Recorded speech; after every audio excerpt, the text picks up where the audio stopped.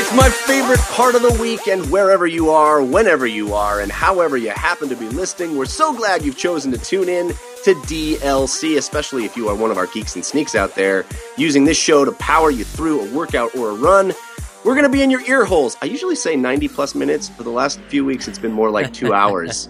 We do have bonus content this episode, so hunker down. You're in for a long workout this week. DLC is your downloadable commentary for the week, delivered the way we love it to be, completely free thanks to our sponsors, Mack Weldon and Linode. They made that possible, bringing the show to you. DLC, of course, the show all about games in their many forms, games played on desktops, laptops, and consoles, and also games that involve dice, luck, and cardboard. I'm your host, Jeff Cannata, which is spelled with 2 N's and 1 T, and I'm joined, as always, by my friend / co-host / nemesis, the guy who knows better than to stay in confined spaces with the mother of dragons, Mr. Christian Spicer. Hello, Christian. Hello, Jeff. Hello, everyone. Guys, I beat Uncharted 4 World. Let's just talk about it. I feel my life is both better and worse because I'm no longer in that world. We're going to talk about it. Just hold your horses. Hold your horses, Christian Spicer. I know that pain. Hey, I have to admit, I'm a little sick. I got the strep this weekend, so forgive me if you hear weird noises coming from me or if my voice sounds odd. I will muscle through as always. But we're excited because we're going to have a really awesome episode, lots to talk about, and we have a great guest, guys. You know that DLC always stands for your downloadable Cannata and your downloadable Christian, but this week, oh man, we are excited because DLC stands for Digital Love for Cats. Because we have YouTuber, gamer, streamer, and cat lover extraordinaire, Allie Baker is here for the first time. Hey, Allie. Hey, I love cats so much. I love them in space. I love it when they're in space. Space cats. Oh God, it's the best. Allie, you are a video game fanatic. You are an awesome streamer. We actually hosted something together once. Has that thing ever come out, by the way? I have no idea. I laugh about it sometimes because it's like the one thing I've ever done where my parents were like, "Oh my God, Allie, you made it! You finally did it, Larry King!" Oh my God, because they don't really understand this generation. They're getting there, but you know, it's a stretch. But yeah, I always laugh about that. Yeah, I haven't seen it though. I don't think it's come out. I think we did such a fun job. We got to talk to really cool people, and oh well. Someday. But Redman though. Yeah, we met Redman. It was worth it for that. All right, guys, let's start the show the way we normally do with Story of the Week. Story of the Week, it's the Story of the Week. Story of the Week, it's the Story of the Week is the part of the show where we make our case for the most important stories that happened in the world of games this week. And we love your feedback. You can always send us emails talking about last week's stories or suggesting stories for this week by using dlcfeedback@gmail.com. You can also use our Twitter hashtag, which is DLCSOTW on the Twitters, or by visiting our subreddit, which is a cool place to hang out and talk to like-minded fans. That is 5x5dlc.reddit.com. Allie, you are our guest, so you get first pick of stories. Do you have a story that you consider your story of the week? Oh man.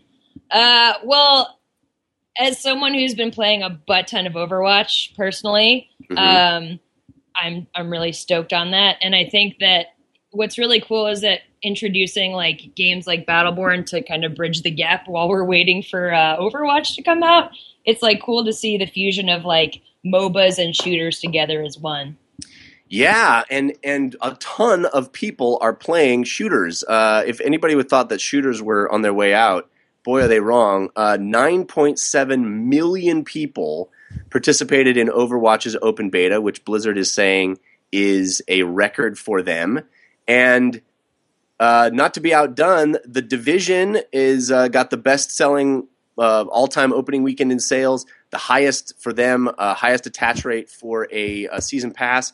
Ubisoft said they have a industry-wide record for highest selling February title with I'm sorry, Division is an Ubisoft game, obviously. But no, Far Cry Primal set the record for February. Division topped Activision's Destiny, which is what I meant to say, and misread my own notes here. So Ubisoft has two big, huge selling titles. They got 9.5 million registered users of the Division. So like 10 million people are playing shooters in various kinds. This is good news. Are you happy that shooters continue to dominate, Allie? Oh my God, yeah. I mean, it's just nice for me because I've been playing a lot of MOBAs that are like down angled, that you're looking down on the screen, and I like the idea of strategy. I like the idea of playing together. One of the cool things about Battleborn that I've been doing is actually talking to my friends and like strategizing, which, I mean, that's pretty cool. Yeah. But yeah, I mean, I finally found an online crew again, which is kind of cool as well. But yeah, it's nice when you can jump on and, you know, you're not just relying on randoms like you are in Call of Duty or like Battlefield. You actually have to knuckle down and like talk to your teammates, kind of devise a plan, or at least use the controls properly to, you know, rush the base and win. So I like that. I like that team sport, that esport, you know what I'm saying? Awesome. Yeah, Christian, do you think that we have enough room for all of these different, very intense, time-hungry games? I mean, all these are a big investment from players. Overwatch requires a lot of investment, and you know, in the Division and Destiny, and now we have Battleborn, and we have Paragon coming. I mean, there's every one of these games is its own sort of its own unique hobby. It's not like gaming is a hobby. It's like this particular game is a hobby. Is there room for all of them? The short answer is no, but every company wants to be one of the 4 or 5 or 2 that makes it, right? Because this is American Ninja Warrior, right? Like if you get to or what was that Nickelodeon show you had to climb the mountain? If you get the aggro crab. Yes, the aggro Global Guts. I'm so glad you're on the show, Allie. Dude. Sorry, Jeff, you're not needed anymore. Anyway, yeah, 1994. If you get to the top of this mountain and you're making the aggro crag, yes, aggro crag money. If you're making league money, I mean, it's LOL for a reason. You know what I mean? Like you don't care about anything. It's hands over fist. And if you can figure out this nut and be one of the successful ones, it's happy days are here to stay. All of these can't be, though, right? I mean, they just can't. They might be flashes in the pan, but I think Allie, unintentionally or intentionally, threw some shade Battleborn's way as she was like, oh my gosh, Overwatch has me so excited. I'm so glad Battleborn's here for me to play for a day as I wait for Overwatch. I mean, I think we're all in that situation right now, and like part of the reason why I got Battleborn on Xbox is so that I could switch off of Overwatch for me feels like a very PC game, PC controls, master race, like that whole deal.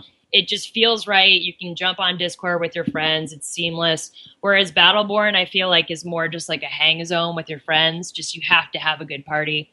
But I like being able to like jump back and forth because I feel like for me, I'm more likely to go back to Battleborn if I have it on console. Because if it was just contending on my PC next to Overwatch, GG, man, just, you know, I'm never going to play it again.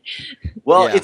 It's interesting to me that a company that has literally never done a first-person shooter, I'm talking about Blizzard now, leaps in and goes, oh, by the way, we know how to do that pretty well. It's BlizzActivision, and there are reports that Treyarch came in and helped with hitbox and console control. Like if any company that has never done a first-person shooter has the parent company or, you know, co-company to like lean on, Blizzard was in good company, right? So to speak. Yeah. But Blizzard also, if you look at their track record recently, their recent track record, every game that they come out with is their first foray into it, and they hit it out of the park. They're like, we want to do a card game. What are these like? Oh, the best one ever, like, arguably. Yeah. MOBAs They're literally cool. forcing Magic the Gathering to change their entire business model, which is insane.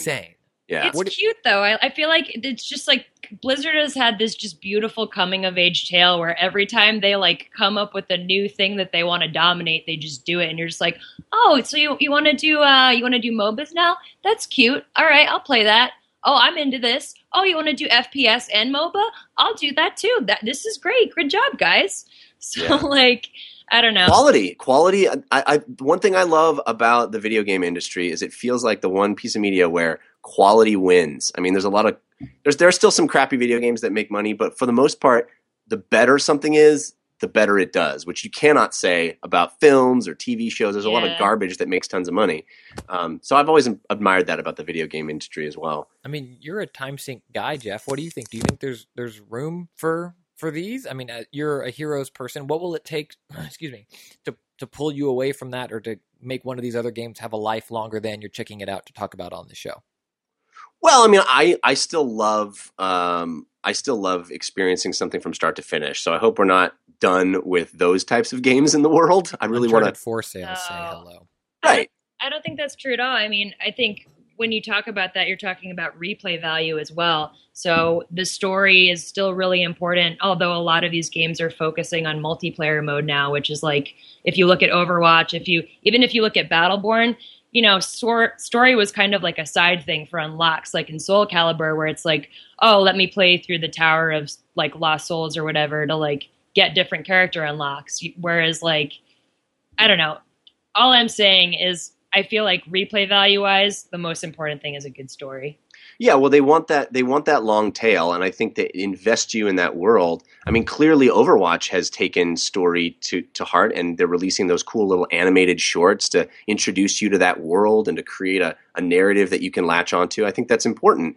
But yeah, those kinds of games that require to really enjoy them over a long period, you have to get good, and in order to get good, you have to really play them a lot. GG, get good. Yeah, good. Oh, I've never heard that before, but maybe that is what GG should stand for. That's what it stands for now, because everything's becoming team based. Yeah. I mean, I play more Heroes of the Storm than I really should. I don't imagine anything replacing that in the short term, but at some point, who knows? I love the idea of playing a game and getting really good at that game and having a team of people and a crew that you run with. All that is very, very fun. As long as you're not playing Second Life, man, that's cool. I guess. I never got into that. I'm literally never played that. So. Babies have starved. Just Christian, what is your story of the week? Oh, I'm sorry. I was busy pouring out a 40 for Disney Infinity, which I guess was incorrectly named Disney Definitely Finite. Right. Man, Definitely Finite. I've talked about it on the show. I've been fortunate enough to be guest on some great Toys to Life, dedicated shows, and the genre is not dead yet. But Disney Infinity is donezo. Disney. If the genre is not dead, if Disney can't do it, well, with their stable of characters and the quality of toys that they were putting out, I'll get to that, Kanata. Slow down. Sorry. I just watched Harry Potter and the Goblet of Fire, and I feel like you're the carriage that's being pulled by the horses. This is a 10-year-old reference, but I'm just now finally watching the Harry Potter film, so let me have it. Spoiler. Yes, spoiler. He's a Horcrux. Spoiler alerts. Also, spoiler, it's the first Harry Potter film I thoroughly enjoyed. The rest I was like, these are good, but this Goblet of Fire, good. Hot takes, guys. Disney Infinity, they announced that there's not going to be a 4.0. They're not going to continue the franchise. Avalanche Software Studios is being shuttered, which stinks because it's like a bunch of people losing their jobs. 300 of them. Yeah. That's a lot. And they still have two Finding Dory playset coming out, and I believe some Alice Through the Looking Glass figures. And Disney is getting out of the video game publishing space. They will still, of course, work with EA and Titanfall developer. Respawn is making a third-person Star Wars action game, so you still see Disney property in games, but Disney as a studio will be no more. And friend of the show and Scoops McGee I added the McGee, had a great article on Kotaku, Patrick Klepek, talking about the fall of Disney Infinity, and it looks like 2.0 kind of did them in. 1.0, they had not enough figures out, and in 2.0, I guess they didn't know how to manage expectations. There were rumors that they were going to partner with Hasbro going forward to help with, that type of distribution and ramping up and creating things. But Patrick talks about in his article that Disney made 2 million Hulk figures. Hulk was one of the more popular figures. Sold 1 million of them, which, let's be honest, that's awesome. You sell 1 million of a thing? But great. how many did they produce, though? 2. Yeah. So there's 1 million Hulks. They're going to have to put them next to all those cartridges of ET. Right. And so I think what did them in, and I think they were profitable, but not as profitable as it could have been. And I think it makes sense to me, unfortunately. I think if you're Disney and you see what Battlefront sold and how much money they're making off of that, off of like licensing or whatever, and the investment they have in that is none, right? Like the investment they have in Battlefront is maybe a tarnished brand if it's not a good game. But at the end of the day, it's like, why do we need to keep making this and having toys and doing a relationship with Hasbro or whatever to do this thing and to create this property when it's like, nah, dog, we're good. So it personally bums me out, but I get it. Allie, are you a Toys to Life person? Did this make you cry? Oh my God. What I'm curious about is what you think if it was more like just a money management decision on their part that kind of drove them into the ground, or whether it was just following in the footsteps of Skylanders, and then with Amiibos coming out like pretty quickly after that. It feels like it's a even bigger decision than just Disney Infinity, because Disney is getting out the game of making video games just at all entirely. Yeah. All right. They're moving to a pure licensing model, which I actually kind of think is a bit of a silver lining here, because Aww.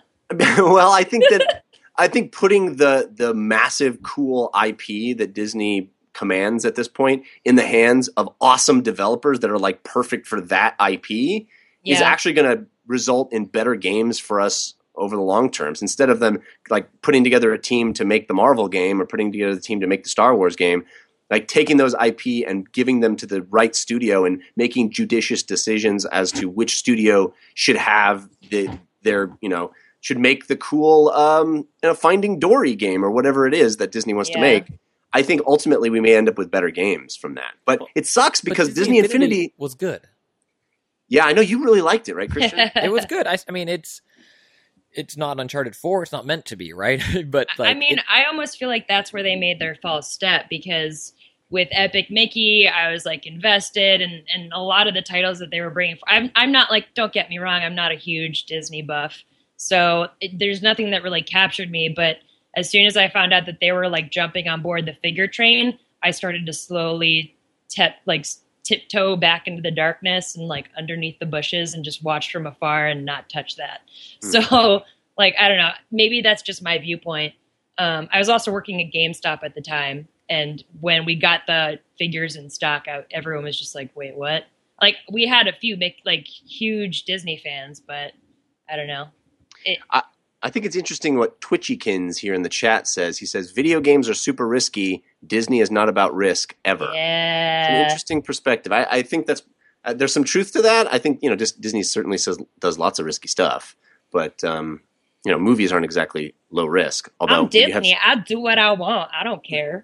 When you got Star Wars and Marvel, I guess they're less risky, but anyway, it's really sad. I think the quality of the Disney Infinity toys was really high, and I think it's too bad that we're not going to see more of them, because just as pure toys, they seemed really cool to me. But pour one out. Maybe they're just stepping back to focus more on Star Wars. I mean, I can live with that. Yeah. I would say my story of the week is the announcement of Civilization 6, which is coming out October 21st of this year. Really cool. I think we're seeing more and more of this now. After last year and Fallout 4's cool, like, hey, we're announcing the game and it's coming out in just a couple of months. I think we're going to see that a lot. I think this E3 is actually going to be the most games announced for the same year ever. That's my prediction. Because I think a lot of these companies are like, these long PR cycles don't really work, but a short PR cycle can. So first of all, I'm excited that it's like, we're announcing it and it's coming out in October, so get amped. I think it sounds like it's going to have a lot of really cool improvements, little tweaky improvements that make late game in particular more fun, because they're kind of revamping how you deal with multiple cities and stuff. And I love the Civ franchise, so I'm excited for more. It sounds like this team at 2K is really passionate about these turn-based games, and I am too. I couldn't be more excited for Civ. Are you a Civilization girl, Allie, or no? I am not, but I'm going to save it for later. I checked out a really sweet game at PAX that is turn-based, and I'm a fan. I'm starting to get into it, which is pretty cool. Yeah, I think one of the games that I played so much on my Xbox 360 was Civilization Revolutions, which was like sort of a simplified version of Civ, which I think I would love them to continue with that franchise because I feel like that would be a little more along the lines of even something I would play a lot more because I played a ton of that. And as much as I love the full PC Civ games, a simplified version is not bad, and it's certainly not like for babies. It's still really good and has cool strategies. So My I hope they 1-year-old do more is of playing it though, and she's really good. Well, that's true. Christian, are you excited for Civ 6? I have not dived. I have not been a Civ person since like Civ 1 or 2. These games quickly outsmarted me, or I was unwilling to put in the time. And I know the early Civs, I guess, arguably are more complex, maybe, or like harder to wrap your head around. But they also had an instruction book that I could sit down and study, and I was little and had more time to play with them. I love the Civilization games. Loved, I should say. I just haven't. Maybe 3? Was 3 the last one I played? But I'm excited. 6, have been making such quality games, and 6, what they're doing with it, I think looks cool. It's like, how do you tweak a franchise that is both beloved and on its 6th iteration? You run the risk of like angering people or having it not be a quote true Civ, and hopefully this walks that line. I'm super excited, and I think actually I'm going to get to play it next week, so I will report back. Guys, I want to bring up one other story here before we move on from the news, because this made me lols. Capcom had an earnings statement. A lot of people had an earnings statement. That's why we talked about numbers at the beginning with all these people saying we made so much money with our first-person shooter games. Capcom also had an earnings statement, and they revealed that they learned a lesson from Street Fighter V, guys. I'm going to read this verbatim because I find it hilarious. Capcom said in the briefing, turns out it's best to spend a little more time in developing and running a high-quality title that will perform well globally. For example, some aspects of Street Fighter V needed more polish, such as the lack of content and server issues at launch. Yeah. Turns out we should have actually had that. Turns out we should have had content and servers that worked. Who knew? Geez, that second one though. Oh god. Unbelievable. I mean, I'm glad they've learned that lesson, and they're saying that in the future they're going to make sure things are more polished. But I don't think the word polish applies here. I think actual foundations and construction quality. Hey, kudos for them for actually owning up to their mistake, though. I mean, there's so many people out there that won't even budge and kind of shun away from admitting that they were wrong. So. You know what? Let's just give a little round of applause. Yeah, good job, Capcom. Well done. Good choice of words, too. Good choice of words. Glad you figured out that content in a release is important, and having an online game that has stable servers also important. Yeah. What surprised me the most was Street Fighter 6 came out. I don't know if you guys have played it. I mean, there's no content at all, but like... It's just a title screen. It's just but they got it out quick. You can't log on online yet, but... Just another movie game. Yeah. Anyway, so yeah. Okay, let's move on. I want to talk about the games we've been playing, so that means it's almost time for the playlist. But first, do you want to thank our sponsor, Mack Weldon?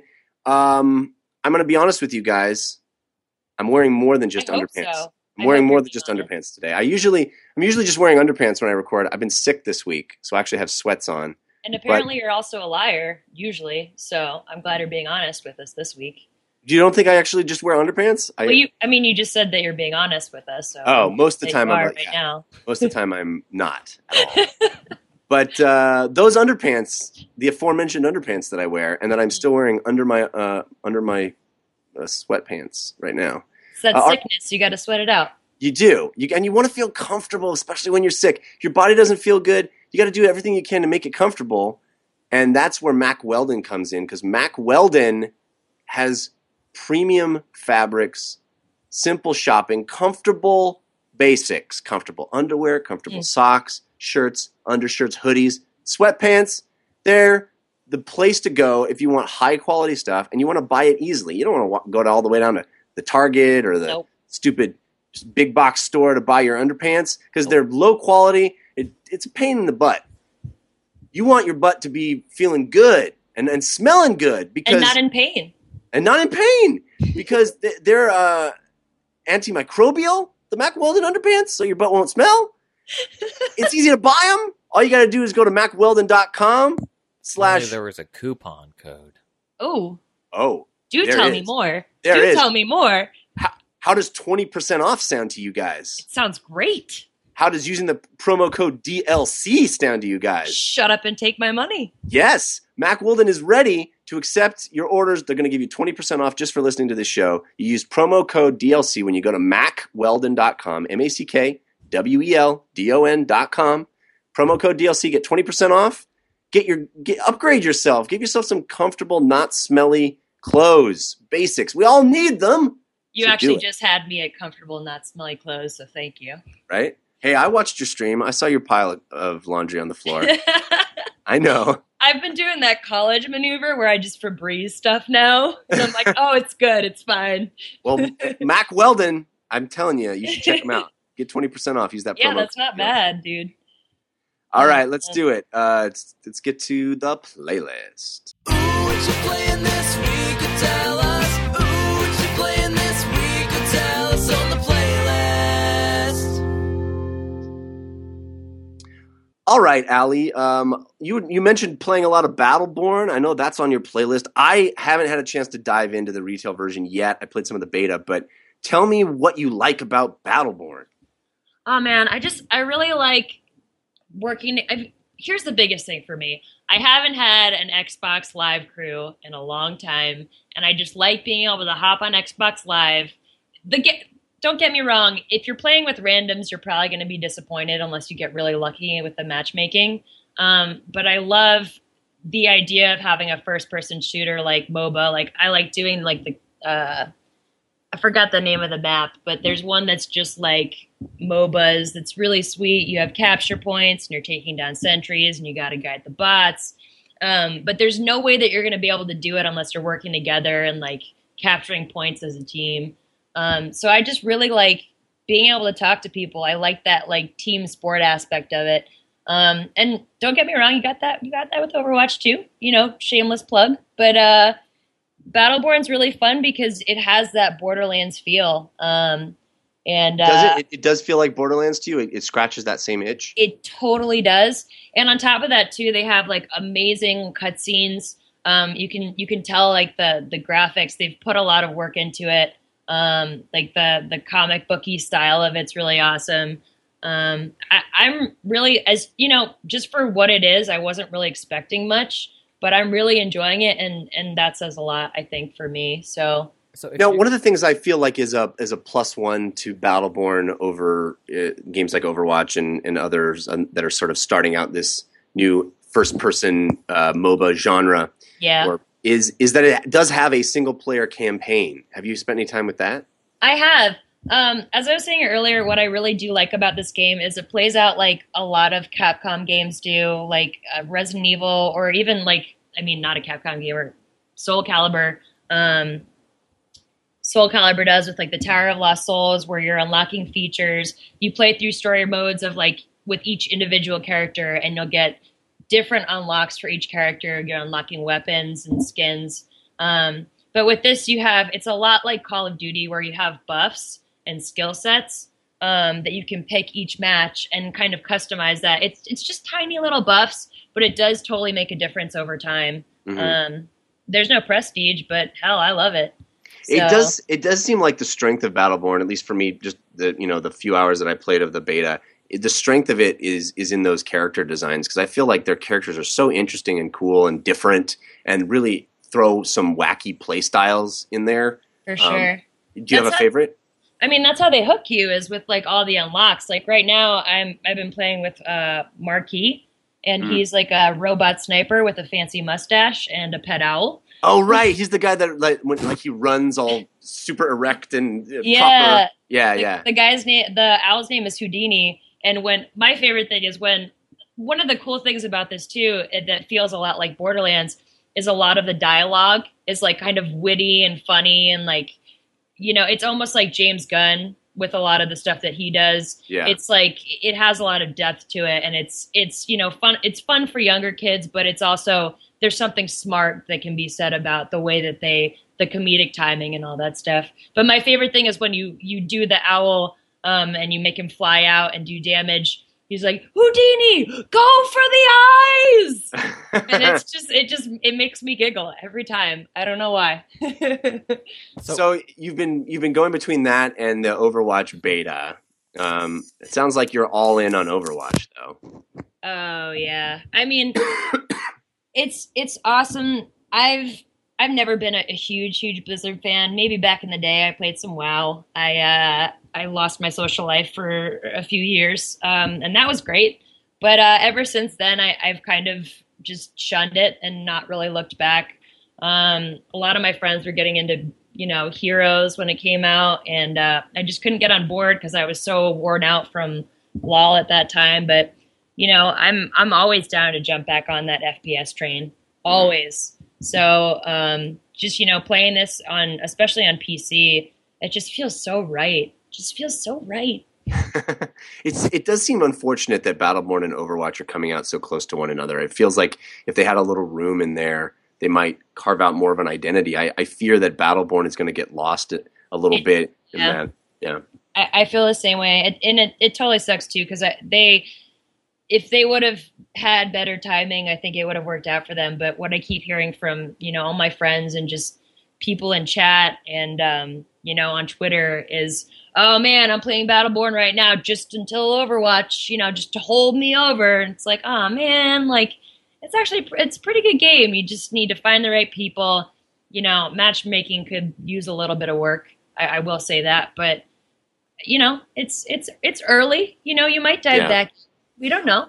I also wonder, and Christian, I'd love to hear your take on this. I also wonder if Battleborn was called Borderlands 3, and it just was like, Borderlands 3 is a multiplayer MOBA with with a single player campaign and has lots more characters and they're wacky and different.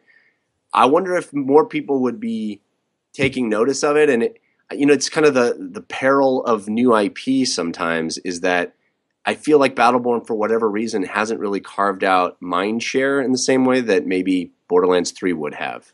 I think calling it Borderlands 3, I think people would have been pissed unless it had an 80-hour board. I think they could have called it Borderlands : Battle at whatever. You know what I mean? Like, you can make it, put some Battle at the Border. Battle at the Border. That'd actually be a funny Borderlands title because that game, has fun with itself. Yeah. And I think you put in some Borderlands characters. I mean, Heroes of the Storm, Blizzard was like, we want to get into a MOBA. What do we have that people love? Oh, these other games. How can we get them to play our MOBA? By letting them play as the people they love, right?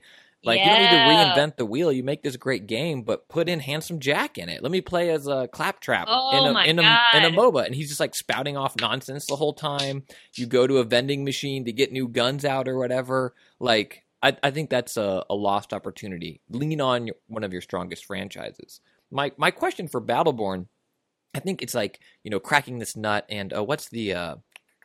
all these names are so generic, which is another problem. There's another one I played the beta on Xbox One. It'll come to me later. But it's like MOBAs are so big. First-person shooters are big. And then somewhere there is an executive sitting in his office or her office. It can be either one. I can gender neutralize the statement. Sitting in their office, looking at their left hand and then their right hand. And they just slowly put their hands together and interlock their fingers. And we're like, next step, or like, money. Just like petting a cat maniacally, like, I'll get you, MOBAs. Yeah. And I wonder if it works or if it doesn't work. It's like MOBA fans.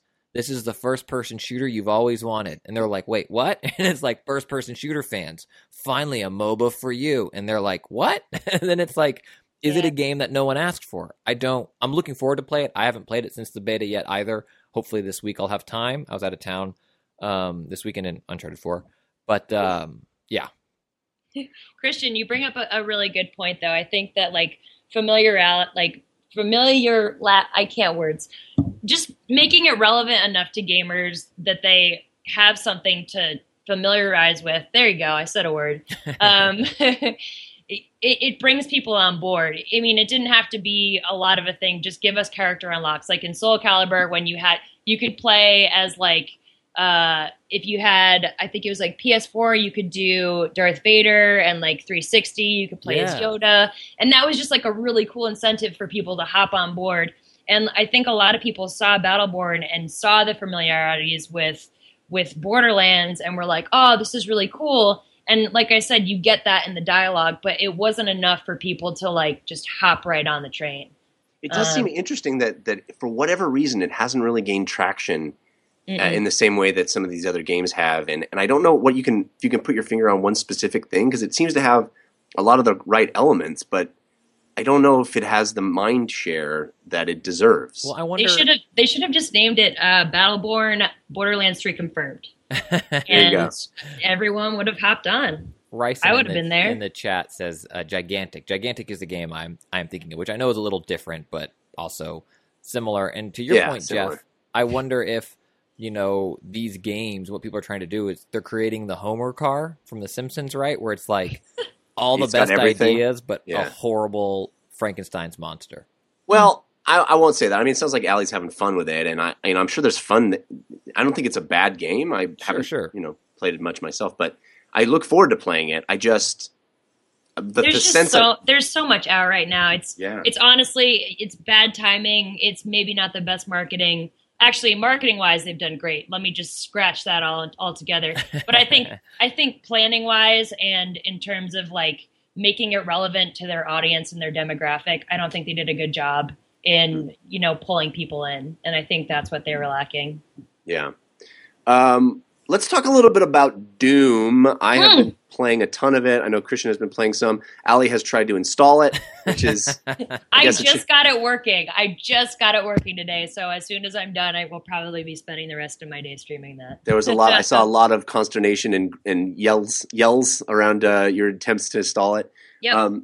I just want to preface this by saying, last year, just about this time, almost exactly a year ago, guys, it was a little event I like to call E3, and Bethesda revealed Doom, the big trailer, and Christian and I got on the old DLC podcast, and what did we do? We talked about what we thought, and I'm pretty sure I was the only one that thought that was a cool looking idea, and said, if they can pull it off, then Are you talking about the map building and all that stuff? No, I was talking about just Doom as an idea, just bringing back. Bringing it back. Why not? Someone, so that I don't have to do it because I've pull quoted too many of Jeff's things recently. I was totally high on the Doom train. Were you? Wolfenstein was one of my favorite games the year it came out. And why do I have a recollection of you feeling like it was a bad idea for them to even... Or maybe it was our guest. Maybe it was our guest that was saying let's blame it on our unnamed guest that I don't Whoever remember our guest was is a real D, real right? idiot. Yeah. What? Not today's guest. Not until next week. Next week we'll call you an idiot. Ellie. Oh, cool. Yeah. Just wait until I'm outside of the room and you can talk as much smack about me as you want. It'll be fine. Okay. Well, I also remember back in the old Weekend Confirmed days, me talking very glowingly about a game called Bulletstorm. And many people did not like that game, and I thought that game was cool, despite its kind of crass and really lame tone. I didn't really enjoy the sort of stupid jokes that it constantly had, off-color jokes and strange. But despite that tone, I thought the game was ridiculously fun because it allowed you to be sort of creative and go on this sort of have killing and in creative ways be a form of expression, right? Yeah. Cut and to that's Doom. What it should be about, man. About just imagining new ideas and being creative with new games, not just the same stuff over and over again. Well, I think Doom manages to be both a throwback to a very classic style that doesn't that really doesn't get made anymore. It's super fast, like incredibly fast in a way that games aren't anymore, and very arcadey in that way. And has these big labyrinthine maps that have secrets hidden all over them, and you can kind of easily get lost, and you have to rely on your mini map. And there's no like waypoint telling you which way to go. Well, there is actually. I shouldn't say that. There are waypoints, but there's it's more classic. Like get to the end of the level, and here's the secrets you got. Here's the secrets you missed. It's very much that classic Doom style of game. Very fast, very violent, very over the top. You're always feeling very powerful, but also adds in this level of creativity and improvisation on the battlefield that allows you to kind of have fun in this sort of symphony of murder that I love that sentence. I know it's not something I usually praise because I'm sort of on the Symphony of Murder was also a really great Megadeth song. yeah their second album, Musical Death. I'm definitely in the camp of there should be more games that don't rely on killing as a central mechanic. I think video games need to progress in that area farther.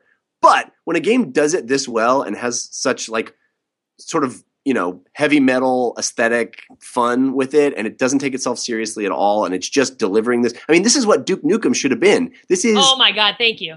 Yeah, this is it's just a think that's blast. At the same time, I think that's why a lot of people had their reservations about the game, is because we all saw what happened. I mean, Duke Nukem paved the way for so many games, and same thing with Doom. Doom holds a very, very special place in a lot of our hearts. I mean, Dead Space wouldn't have been what it was without Doom. Oh, interesting. Yeah. And even just the way that they utilized sound and like wearing a headset playing Doom back in the day, you could hear footsteps, the lighting effects, just changed everything for so many people. So I think a lot of people held that dear to their hearts, and they were like, well, you know what, just don't mess this up. Because if you mess this up, I'm going to hate you forever. Just don't mess it up. Well, it's interesting that they took it in a very different direction from Doom 3, right? Because Doom 3 was sort of slow and methodical and really, doubled down on that horror feeling. Yeah. And Doom 2 was this fast-paced, Quake game. And they're back to that. They're back to, when we saw that trailer at E3 last year, and they showed those up-close kills that, the demon will flash a color. Oh, my God. I glory peed kills. myself.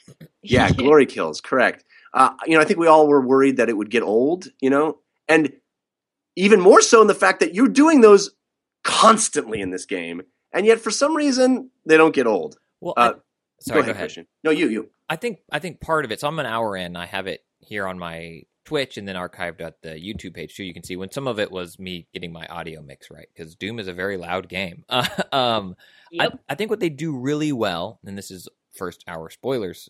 Mechanic spoilers, is that when you do the glory kills, the enemies will drop health.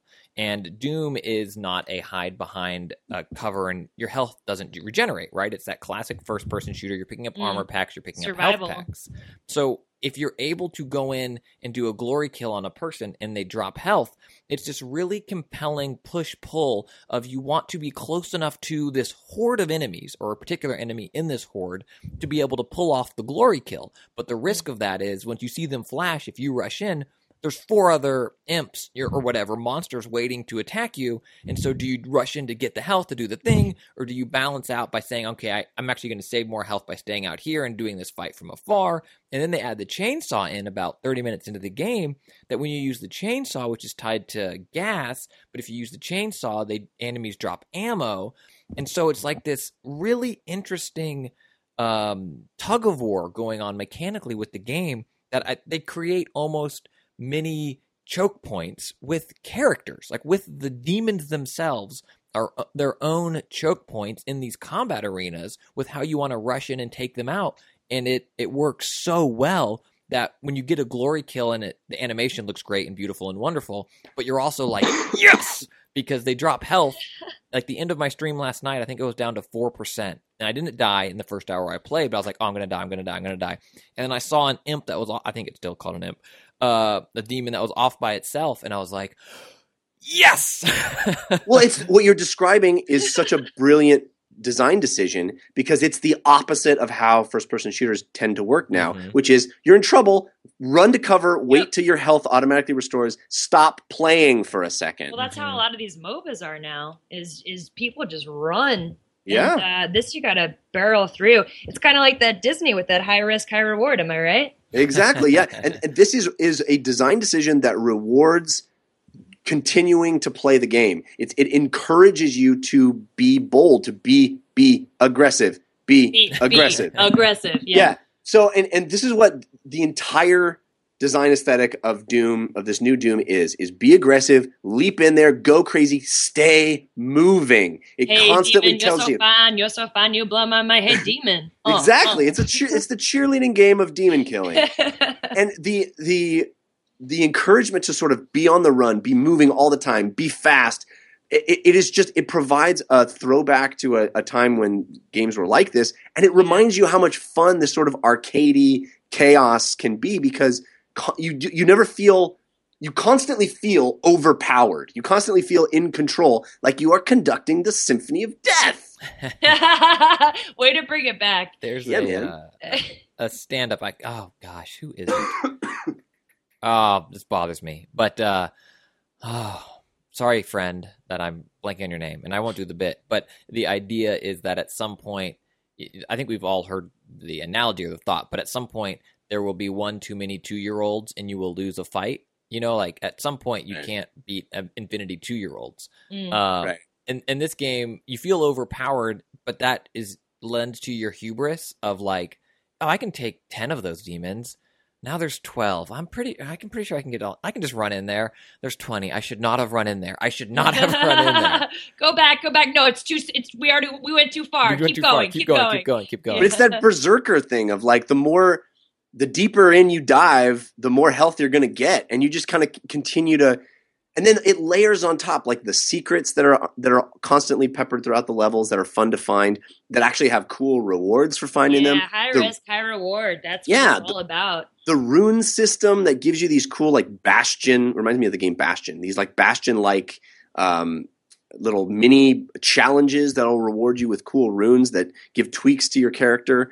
So there's a lot of character customization, but not in the typical way of RPG games, in a way that constantly comes back to what's fun about this game is shooting stuff. And we're going to keep feeding you back into that shooting stuff loop and just being a carnage machine. And again, I love the tone of games that are more cerebral and you know, I'm excited for Civ 6, right? But every once in a while, I like these games, and I find myself booting up this game as a relaxation because it's not tense. Yes. I feel super powered, and it feels cathartic and fun to just rip around a level and tear things up. Also, can I just say Carnage Machine, great band name. They were amazing at Coachella. I loved them. But a really bad Marvel comic from the 90s. Question for you. You're much further into the game than I am. In my first hour, I found that like going into the upgrade, like you go into your menu and you know, you can tab over to upgrade your gun or look at your map or upgrade your suit. And to me, that I never wanted to push pause. I never wanted to do that. Like I unlocked a dope exploding grenade out of my shotgun or whatever, which is cool. But that it's like I understand they want to have the modern video game customizy stuff in there. But did that slow you down at all? Does that become a hindrance, or did they strike that balance? A little bit. I mean, I found myself almost never referring to the minimap until I got way far into. Excuse me. Sorry, I'm a little sick. Until I got way far into the game. And then I realized, oh my gosh, I unlocked stuff on the minimap that tells me where secrets are. Well, now I'm going to like spend some time and find those secrets. But yeah, I agree that I was able to sort of find my way around and do most of the stuff without ever getting out of that fun gameplay loop. And so yeah, anything that slows you down this game feels even more heightened because you're just amped and running. You're on crack through this whole game. You're just running around ripping stuff up, and it's fun, and you don't want to stop. Yeah. Okay. I like it, but you know, it's each new weapon isn't that different from the others. I mean, the alt fire on each of them is kind of cool. And again, you know, remember when weapons had alt fires in games? Oh yeah, that was really fun when that happened. It's back. It's back. You know, and I think we were all worried when they didn't send out any review copies for Doom ahead of time. I think we all thought, oh my gosh, they know it's bad. It is fun. This game is fun. I mean, it all goes back to Duke Nukem. It's kind of like how Pluto was a planet, and they were like, no, just forget about it, that we ever said it was a planet. Let's just forget that Duke Nukem ever happened, the remake. Yeah. Just forget it happened. We'll all go about our lives, and everything will be fine again, because I feel like Doom really redeemed those old school remakes. Yeah, I think you're right. I think you're absolutely right. And, you know, kudos to this team. I think they managed to latch on to all the things that made Doom, heighten those, and add just the right peppering of new, fresh ideas to make it seem modern and work. I'm shocked at how much I enjoy this game. I'm really digging it. New id is on a roll, right? Wolfenstein, Doom, 2 games that most people thought didn't need to be rebooted or couldn't be reinvigorated in a modern console or gaming space, and it seems like they've hit both out of the park. It's awesome. And yet, I think we're hearing that it is talking about making fewer and fewer, actual games, which is just a little disconcerting. Spending the time and putting that content in there. Yeah, is what I think it comes down to. And even did you try the snap maps at all? Not yet. No, I haven't even touched multiplayer, and I haven't touched the snap maps. I'm sure there's going to be tons of really cool, creative ways of utilizing that and awesome user generated stuff to play. But I think the single player campaign is really good. Shines on its own. Correction coming from the chat from a lot of people. Thank you. Yeah, Machine Games did do Wolfenstein. So Bethesda, whoever's doing these old id properties, is doing a good job with them. Well, 2K did Duke Nukem, so it's all spread around. But the one thing I will say though is it's also a throwback to old games in the sense that I could not care less about whatever story they're trying to tell me. It is dumb and irrelevant, and it doesn't matter. And even my player character couldn't care. Like the guy was like, "Hey, do a thing," and then my character just like kicks it and breaks it because he's so punk rock. And the guy's like, "Don't do that," and he's like, "I don't care." It's like I'm just here to destroy stuff. Oh man, yeah. Dude, what was that game that came out not that long? Actually, it was a while ago. It was like 5 or 6 years ago. It came out. It was like this guy who knew he was in a video game. It was supposed to be like throwback to Duke Nukem, and he was like making fun of the plot and stuff. Oh my god, that's what I'm talking really about? Old. When was that game? That was good. I actually maybe really chat room enjoyed will that. figure it out. Yeah, who knows? Chat room will have our back, but yeah. Oh man, I played that on 360. That was great. Well, what was that called? We reviewed it on the Totally Rad show, so it was a long time ago. But yeah, Christian, you and I should have. Did I mention this at the top? I should have mentioned it. Should there be bonus content? Yeah, we're gonna have bonus content at the end of this episode. We have a full spoiler discussion of Uncharted 4. So get excited for that because Christian and I already recorded it. We talked for about 40 minutes about Uncharted 4, but.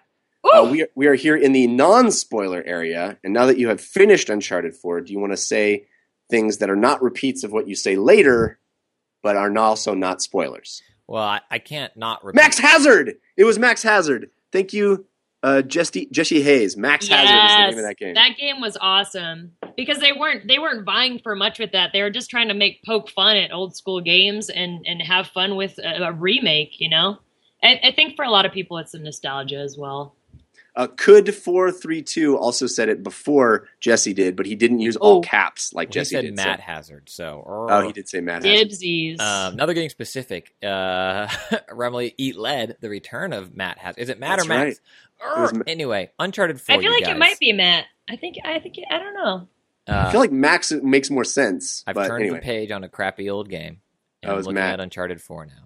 Sorry. Okay. All right. Shade. Christian, I'm going to repeat what I say later because I can't not say it when I talk about this game. But you say it later. It is one of the best video games ever made. It is so beautiful, so well told, so well animated, acted. The story is compelling. It moves you along. I do and I don't, because when I watched it at E3, I was like, put this game in me. What they showed at E3 last year when I played that, oh my god, just pure elation. I have the whole thing on my Twitch and on the YouTube, and in the moments I get frustrated with things, but I'm also like, I think it was 16 hours to beat the game. In my span of playing it, I must have like 15 minutes, which is a long time to think about it, like going like, walk in mud, walk in sand, walk in mud, walk in sand, walk on brick in room, walk on brick in big room, little room, big room, little room. There are vines over there. And like the varied environments in this game are insane. Like my head is always doesn't sound like you're selling your Twitch channel very well though. It's entertaining though, because I'm like, big shoe, little shoe. No. I'm set on the vines though.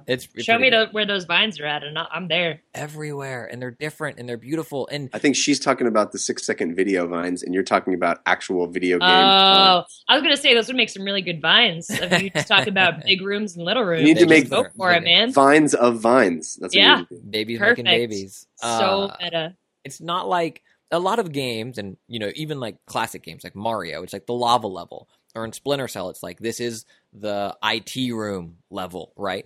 In Uncharted 4, you're in like, I'll just make things up, but it's like warehouse, space, underwater, forest. Like, it's not real examples, but like the very environments within one level.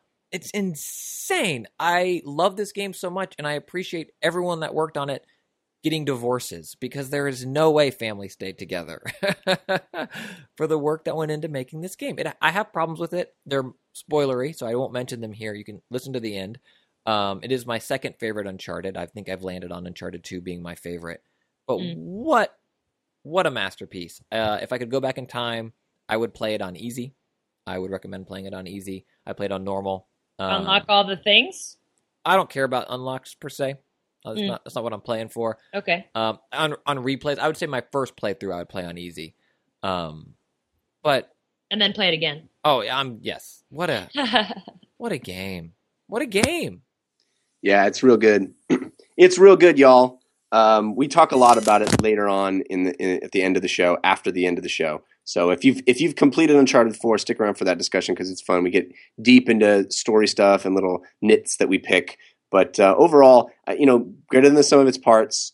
It's the first video game. Well, not the first, but one of the only video games where you talk as much about the narrative as you do about the mechanics, and because the narrative can hold up to any other kind of medium, it's as quality a narrative as you find in any other medium, and that's very rare in video games. And I hope will be less so moving forward. But excellent. Yeah. I want to finish the playlist segment by talking about something that some of you should have told me about. Why has none of our listeners shouted from the mountaintops over the weeks that I've talked about VR, and I've talked about what I wanted out of VR, and I talked about all the games that come close to delivering on the promise of VR. Why did no one email me or tweet me or tell me about Vanishing Realms? Guys, this is it. This is it. This to me is the greatest Vive game that you can play right now. Close second would be Call of the Starseed. Those two, and then maybe Budget Cuts demo, are like the three that really show what we're going to be doing in the next few years. Vanishing Realms is the game that I've been hoping for. It's The Legend of Zelda in VR. Quite literally. And you do, excuse me, oh my goodness, that was disgusting.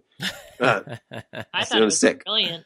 You do all of the things that you do. You remember when Skyward Sword came out for Wii, or Twilight Princess, or whatever the first Wii one, where it's like, hey man, if you swing the sword with your Wiimote, Link actually swings the sword. How cool is that? We were all like, yeah, dude, when I was 6, I wanted to be able to swing the sword and actually swing the sword, and that was awesome. Well, and then we played the Wii version and we're like, well, kind of? It kind of does that? Not really? Well, guess what? Vanishing Realms is that game. It's the game where you acquire a sword, you acquire a shield, you use them, you hold them up, you swing the sword, and you're doing it in first person. You're actually doing all of it. When you an enemy will shoot an arrow at you, and you hold up your shield, and that arrow sticks into the shield, and then you can look at it and go, "Oh my God, there's an arrow stuck in my shield because I physically blocked it with my real arm when the arrow was whizzing by my head."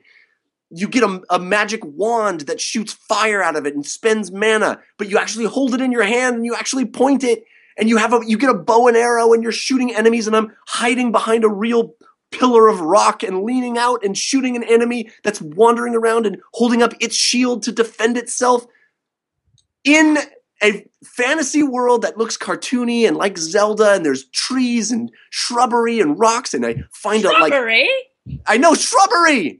And there's like a tree stump that I can walk up to or teleport myself up to, because you teleport around in this game like most VR games. Come up to a tree stump, look inside it by actually leaning over and peering down into it, and oh my gosh, there's a hidden item in there, and I reach into it with my actual hand, reaching into it, and I grab that real thing. And what do I do with that real thing? I pick it up with my real hand, and I look down at my belt, and what's down on my belt?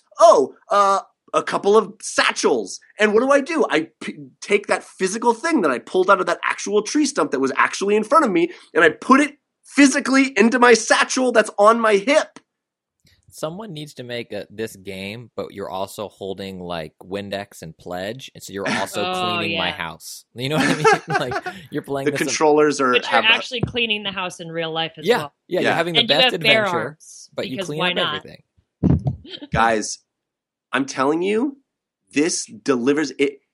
It's beautiful. The enemies that you fight are like skeletons and demons and stuff, but they're all sort of cartoony, like a Zelda game. It feels like a Zelda game. You're figuring out puzzles. Like the first time I shot my arrow through a rope to let down a bridge, I felt like a genius because I actually figured it out and thought it through and did it. You find keys that you will physically use to physically unlock chests. It is crazy because this game was made by one person, by the way, and it is completely the promise of VR. It is exactly what I've always dreamed of. Guys, you're inside Legend of Zelda. You're actually doing all of it, and it's wonderful.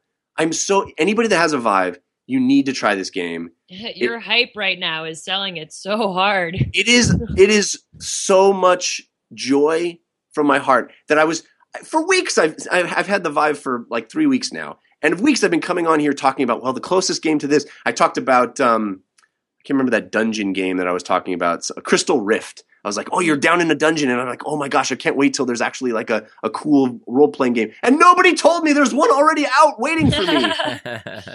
Anyway, so I know that I may be over the top here, but that's how I feel. This is awesome. This is what people want, dude. Oh, Christian, you have to come Genuine back excitement. over. Because this game was waiting for us the whole time, and you came over and you played Vive, but I didn't know this game existed at that time. You have to revisit and try. It's joy. It's pure joy. It's amazing. Yeah, sounds good. No, after that I will not. Yeah, you don't want that kind of feeling in your. Gross. Yeah. Vanishing Realms is what that's called. It's a small game. It's going to be a episodic release, as a lot of these games are that were sort of at the release of VR because they're just trying to get something out right now.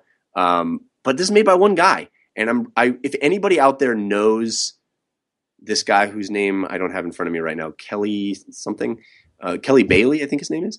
If you can, I want to interview him for the show. So if anybody knows how I can reach him, he's sleeping. He just made this entire game. Yeah, I want to talk to him He's in because cryostasis right now, dude. the thing that's so great about VR is that just inventory systems feel like magic. Like looking down at my belt and seeing a readout of my gold and mana, and being able to select which weapon is on my belt and then pick it. You know, I got a second weapon. I got a hammer at one point, and I can choose between a hammer and a sword, and I can decide which hand my sword is in or my shield is in or whatever. And I pull out my two-handed weapons like my bow and arrow, and it's like just the joy of looking down at your belt and then picking the right thing.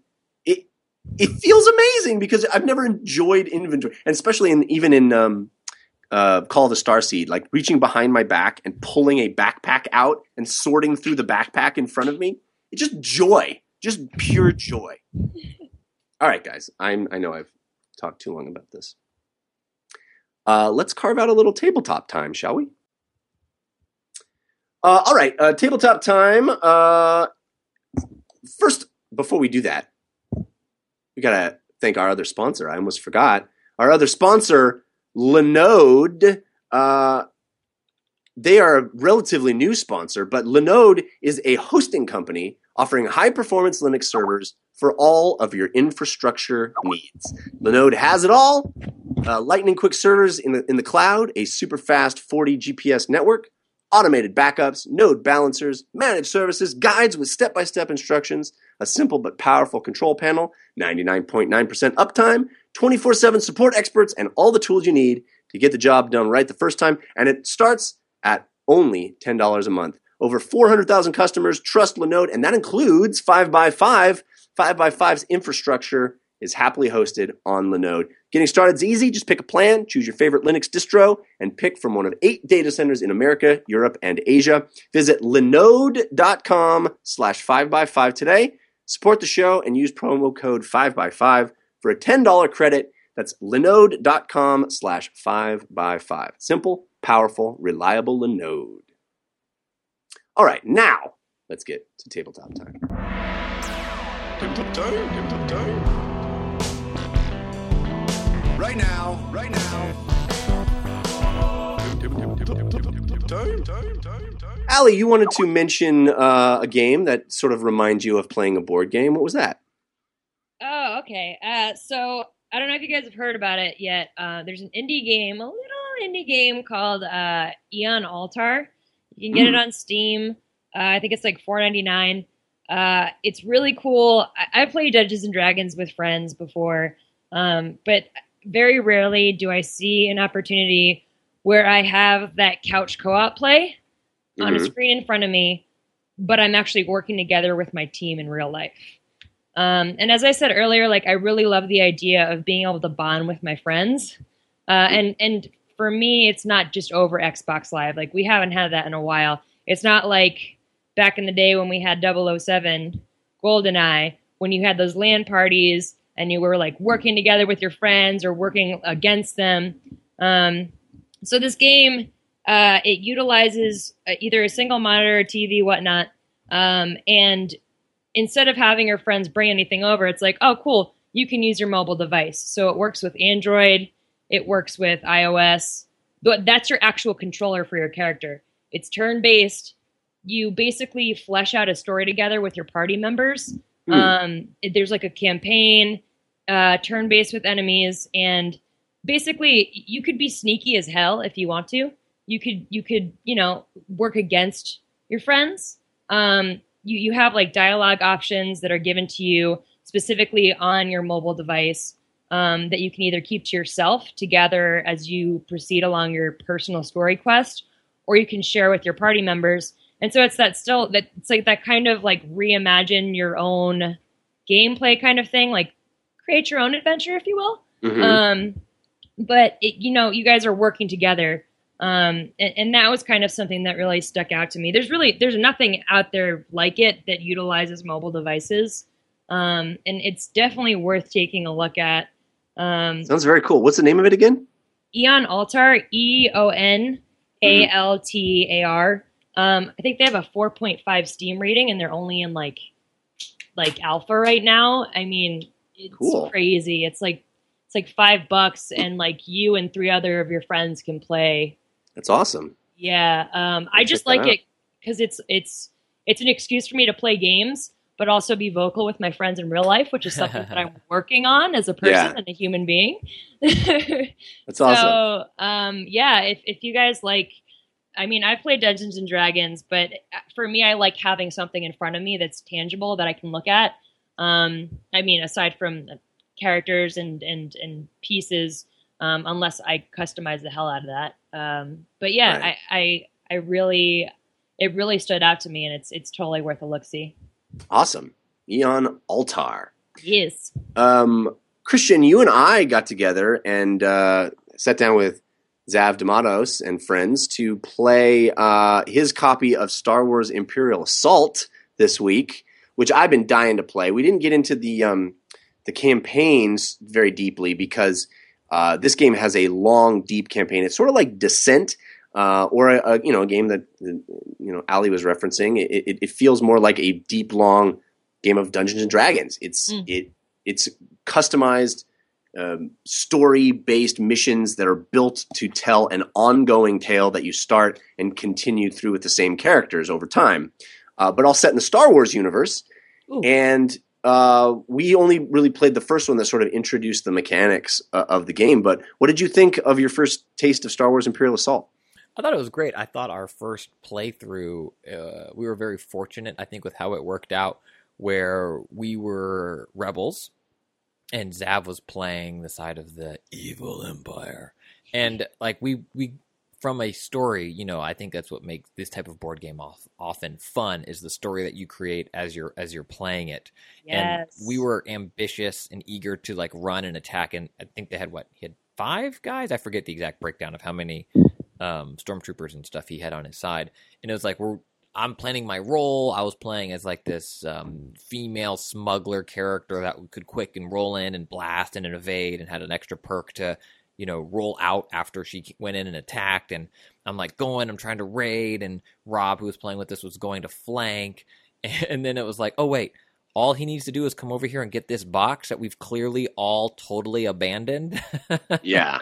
And we were like killing his stormtroopers, and then he's like one guy that's like back in the base getting these boxes, and you defeated his last stormtrooper on your last attack roll that if you didn't land, we would have lost. And so like that's what makes this game fun. And the minifigs are incredible, super detailed. We didn't construct it, but it's like in its own bag. Was it a ATST or was it a full AT-AT? No, yeah, it was an ATST. And yeah, I mean, the design quality is absolutely insane. I mean, this is a very expensive game. It's not cheap for all that quality, but boy, oh boy, there's tons of them. And it's because the campaign is so epic in scope. Like it takes you to different planets, and there's a big, long, ongoing tale that's told over multiple plays. And you get to see all these cool things, and there's minifigs for all the cool things that you encounter. And a modular board, so it's not like, here's the board we're playing on. There is a board on like, what is it, Star Wars X-Wing? Right, miniatures game. Miniatures game. It was really cool. I don't know if I'd have time to do a full campaign, but if someone has a dedicated gaming table, I'd be willing to try. I just couldn't set it up and take it down. Yeah, there's a lot of setup, and there's a lot of fiddly bits. There's a lot of little rules and stuff to learn, but it certainly rewards that because you're embarking on this grand journey. I think the only downside of this game, a lot of people don't play Dungeons and Dragons because they need a DM. They need a person to be the dungeon master, and that's the kind of the hardest role to fill. And in this game, it doesn't need a dungeon master, and that's the one of the great features of a board game version is that you don't need a dungeon master. What it does require, though, is somebody to play the bad guy. And generally, hey, you're down, Allie. You ready to play the bad guy? You ready to be Imperials? I'll be here petting the kitties and laughing maniacally. Well, I mean, I think that's cool in a sense because it's fun to play as Darth Vader and to command the Imperial forces. It's cool to have armies of stormtroopers attack, but it tends to be the case that if you have multiple people playing, a bunch of people are the good guys and one person is the bad guy. That's sort of how the game is designed, is that one person plays all of the bad guys. And I don't know how much fun that would be over time. I mean, I guess if you have the right personality, you probably have to switch off over time. Yeah, I think you're right, Build actually. it up. Yeah. Because that's a role that no one wants to play over and over again. There's just a certain amount of guilt that's going to go along with that.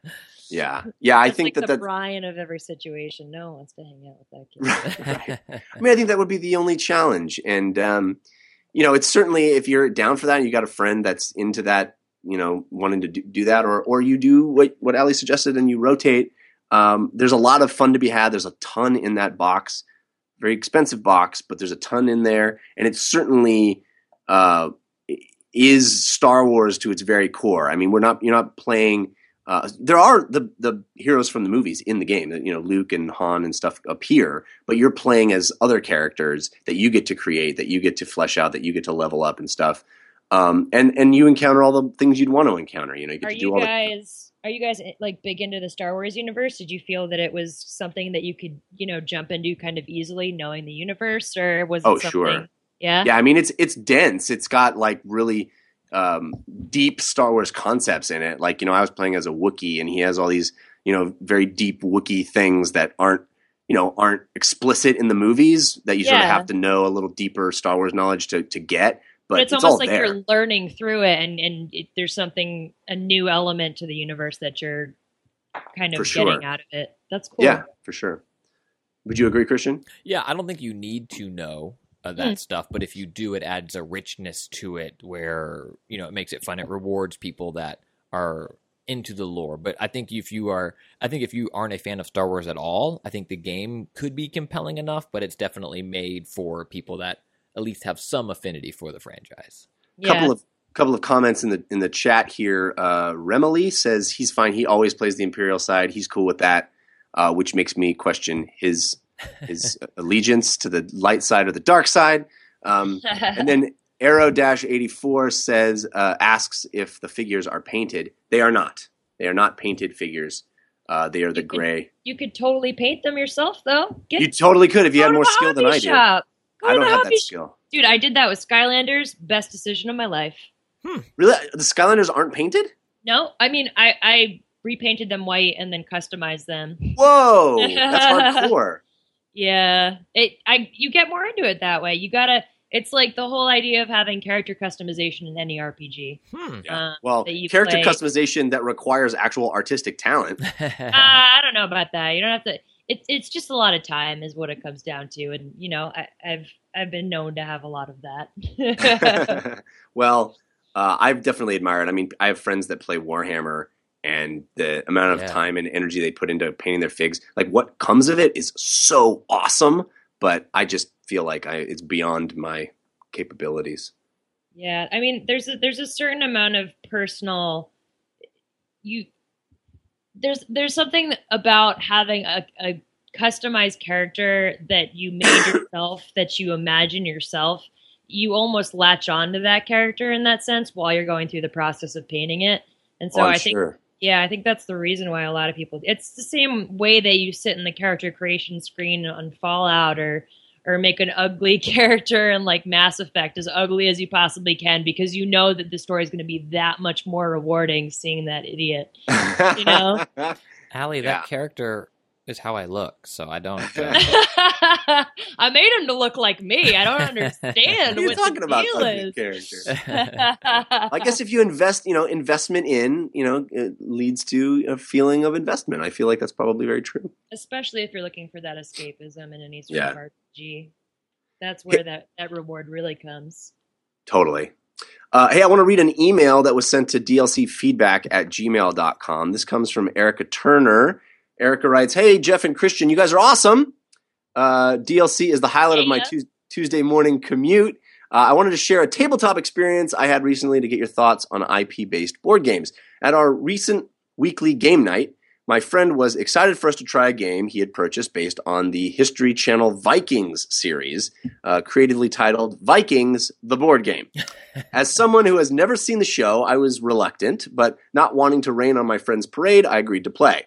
After a crazy amount of setup and instructions, our long ships were at the ready. We picked our quests and heroes and set off to explore a map made of hexagonal land and sea tiles. And I loved it! It caught me off guard how much I got into the strategy of the game and how little it mattered that I hadn't watched the show. Despite losing, epically, I found it to be a thoroughly enjoyable experience. So now my question is, what other IP-based games have I been ignoring that have solid enough mechanics and strategy to win over someone who isn't already a fan? Thank you for your time, Erica. Well, Erica. It's a great email. He's a great email, indeed. And we definitely, the board game space is like the video game space in that, IP games have had a bad reputation for a long time. Because often they are poorly made cash-ins. But movie games. Yeah, exactly, right? But there are some notable exceptions. I would say my favorite notable exception in the board game space is a game called Battlestar Galactica, which at this point is a bit of an older IP reference because people don't really talk about that TV show much anymore, but used to be one of the big geek TV shows that was on. And the board game is awesome that's based on it. It is an epic, long, intense game that takes place on the Battlestar Galactica, and it has all the characters from the TV show. And one of your players that is likely to be a Cylon, which in the context of the show's lore means they're a traitor. So it's got this cool traitor mechanic, and you're trying to complete quests and do things to, power your ship and fight battles and complete quests. And in the meanwhile, there might be one of the players at your table who is actively trying to sabotage all that. So you have there's to a rat, and you got to figure out who it is. You got to figure it out. That's awesome. It's super cool. And the really rat well is usually really pretty too, and you wouldn't expect it because why would that? No, that would never happen. Can the rat get pregnant? I don't know. Let's find out. Let's seems play like the it shouldn't game. be able to. I know what I'm doing later. Whoa, that took a turn. So that's a great IP-based board game. Another one is the Firefly board game. I haven't actually played that one personally, but I've heard very good things about the board game based on the Firefly TV show. Again, an older TV show, but that one is supposed to be very good. And there's also another. I should have looked it up. There's another Sandals and Swords TV show that's supposed to have a good board game. I don't think it's Vikings. I think it's another one. Do you guys know of any other like gladiator type TV shows on right now? I mean, no. For me, it's I think like Marvel Dice Masters. Oh yeah, for And sure. DC has one too, right? Like the brand awareness is cool because you have those characters, but I think they're great. I mean, it was a great game before it added the brand. And we just talked about a Star Wars game. There's a bunch of great Star Wars board games if you consider that IP. And Arrow-84 in the chat says brought up the Ghostbusters board game. I talked about that on the show a while back. It's pretty interesting and good. So there are quite a few. There are quite a few. Yeah. Yeah. Also, there's that game Love Letter that I've talked about a bunch of times on the show. There's like a bunch of branded versions of Love Letter. There's a Batman Love Letter and a Hobbit Love Letter, Yeah. which is kind of funny. The idea that's like Batman sending love letters to his villains. It's very funny. So there you go. I hope that helps. I'm really glad that you're trying games that you wouldn't necessarily try. So that's always a positive. All right, guys, that's going to do it for this episode. We do have a parting gift coming up. And as I said, bonus content, which is our spoilerific discussion of Uncharted 4. So lots more content in this episode. But I do want to wrap things up. Allie Baker, thank you so much for being here. You're awesome. Hey, thanks for having me, guys. As I said earlier, I don't make a lot of great decisions, but this was a really good one. I'm glad I you really think that. nailed it today. I did. You did a great job today. And I would love for people to know where they can find other things that you create on the internet. Oh, yeah. Twitter.com/AllieBakes, Twitch TV/AllieCakes, and YouTube.com/Allie'sGotGame. Very, very cool. Lots of fun Those are all the content there. things. She's going to be playing lots of Overwatch and Battleborn and cool stuff. So hang out with Doom. Allie. And And Doom. Doom. Because I can finally play it. Got that thing installed. And you said you have an Epic 4 monitor setup now? Yeah, I have an Asus laptop. It's the Republic of Gaming laptop. It's amazing. And my PC just crapped out on me. So I'm going to have to get a solid state drive sometime in the next few weeks. But turns out I can play Xbox and run Doom at the same time from my laptop on 4 monitors. So why not? Nice. Why not? Why not? Yeah, why not both? Christian, how about you? What do you got going on this week? I'm going to be in Salt Lake City doing shows there Thursday, Friday, and Saturday. Thursday, Comedy and Other Opinions. Friday, I just saw the name of the show. It's actually in Ogden, Utah, I believe. If I'm saying that name of that city right, I'm sorry if I'm not saying it right. City that is that other city. And Ogden then, sounds like a really sweet troll or warrior. Yeah. From I don't know. I'll take that. That sounds like a great place to do stand-up. It is called Stand-Up Comedy at the Comedy Loft, and it is in Ogden, Utah. It's Friday. Well, how will people know what it consists of? Because there's an exclamation point. Oh, okay, There's good. going to be dwarfs in Ogden. You can count on it. With And- really sweet red beards, long ones, and they're braided. Well, yeah, Just- I mean, Just think about it. if you don't Just- braid it, you just get brew in it. You know what I mean? Ugh. Yep. You don't want mead beard. Nope. And then Saturday, I'm in Salt Lake City headlining Sandy Station. And you can find that at their website. And Twitter's the easiest way to get in touch with me at Spicer. I've been streaming a lot. Uncharted and replays of Uncharted 1, 2, and part of 3 are all at twitch.tv/Christian Spicer. My first hour with Doom. I will be bad at Overwatch when that launches. Come play with me, dude. I need more people. Yeah, let's do it. I've been maining as Mercy, and I've been working on Widowmaker. She's more of a sniper, but I got them heals with Mercy, though. If you need heals, I got you. I'm just saying. I am debating who to play as. I want to find someone that isn't just support because I like getting in the muck, but I'm not precise enough to be a sniper. So Yeah. But yeah, I am very excited for that game to be coming out. And then I have a parenting podcast called Department of Parenting. You can find it at departmentofparenting.com. And Very official. That's good. Jeff, I think I just got final versions of them. Jeff, we worked on something together, and it will be coming out soon. Hopefully. I don't know. I got the email literally as we're doing this show, but Twitter is the best way to see, and then my website, christianspicer.com. But you had something awesome already. I don't know when you're going to mention Secret hype. but I need to mention it because you haven't mentioned it yet. You did something right. awesome. Do it. Mention it. Go for it. Flip the table. What is it Table called? flip, rage quit, table flip. Rage quit Yeah. table flip with Allison Hayslip. Hayslip. Hayslip. Almost. A short, I guess, produced by Loot Crate, but this is. You're doing a great job so far, Christian. Well, I don't care about the. Hashtag nailed it. Hashtag I don't care blessed. about the advertising of the entertainment. I care about the entertainment. And this is Jeff Kanata. If you're looking at the Twitch background graphic, this is the Jeff Kanata we all want to see. This is the Jeff Kanata you picture when he describes games that he loves. Gritty. This is Jeff Kanata doing every form of awesome geekdom, badass fighting. You get martial arts, you get Gandalf, you get Dragon Ball Z, you get, I don't want to spoil the end, but this is Jeff Kanata being both lovable and endearing in the dialogue. And then as soon as that switches off, it's go time. And I didn't know you were that flexible. I know you have a stunt double for some of it, but some of it's definitely you throwing some high kicks. Thanks, bro. Yeah. It yeah, is. no, I get a lot of my... Dare I say that you were an actual carnage machine, sir? Oh, I hope it's like a symphony of murder is what I hope it is. I mean, it was.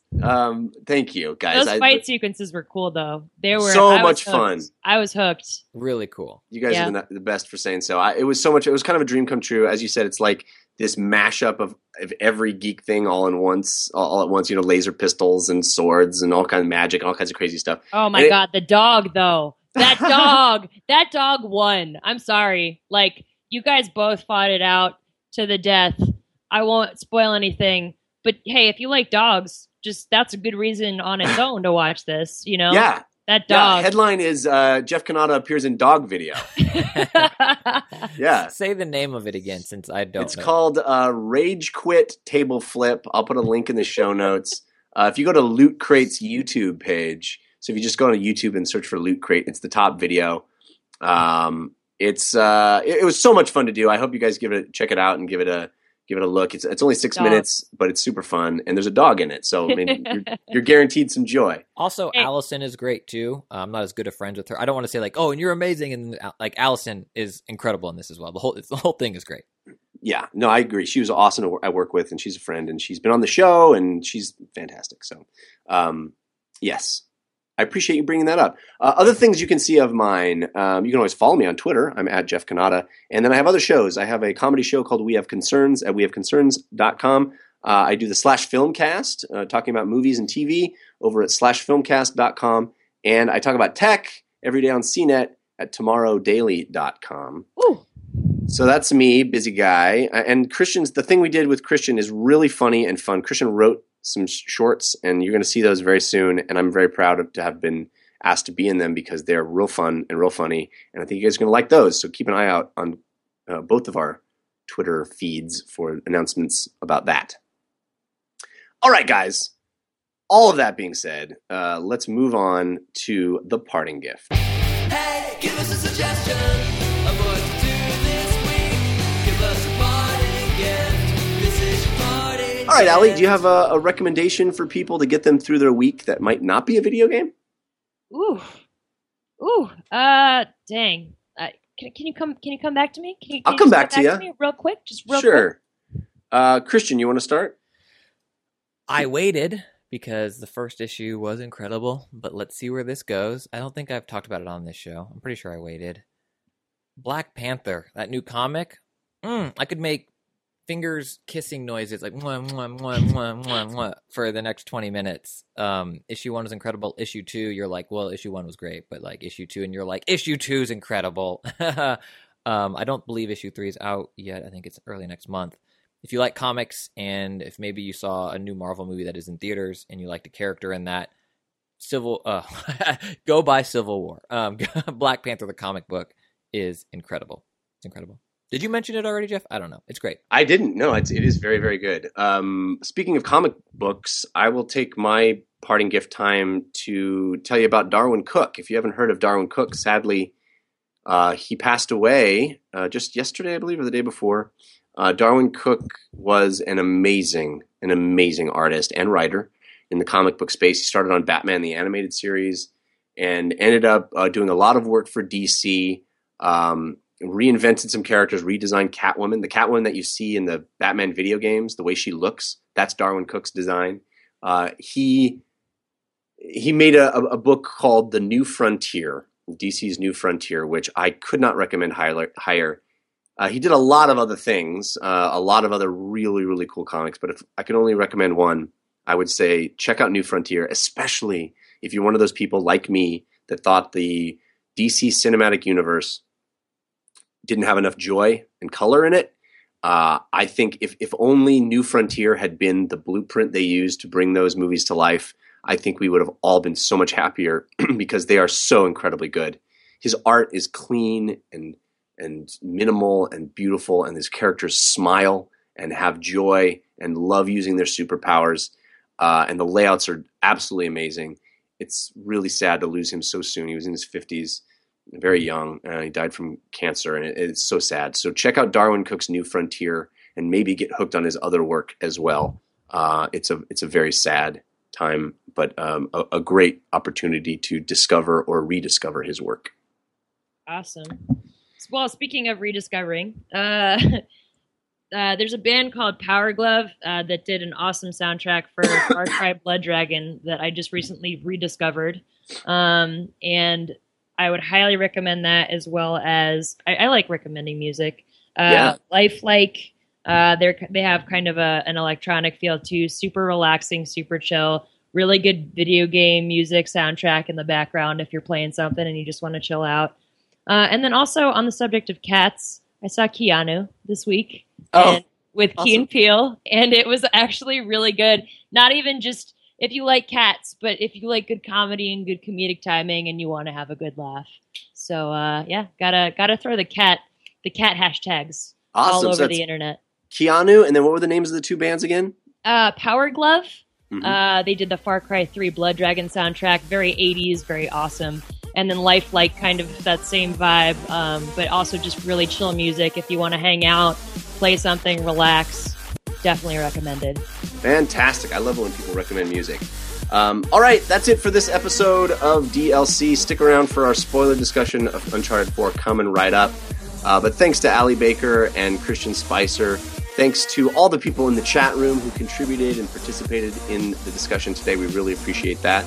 Thanks to Patrick L. and Sean Madigan and Zero Star for contributing our bumpers and all that original music that's so cool. We really appreciate you listening to the show. Please tell your friends about it. That really helps us out. We'll be back next Monday. Until then, think about what you put out into the world. Make it a better place.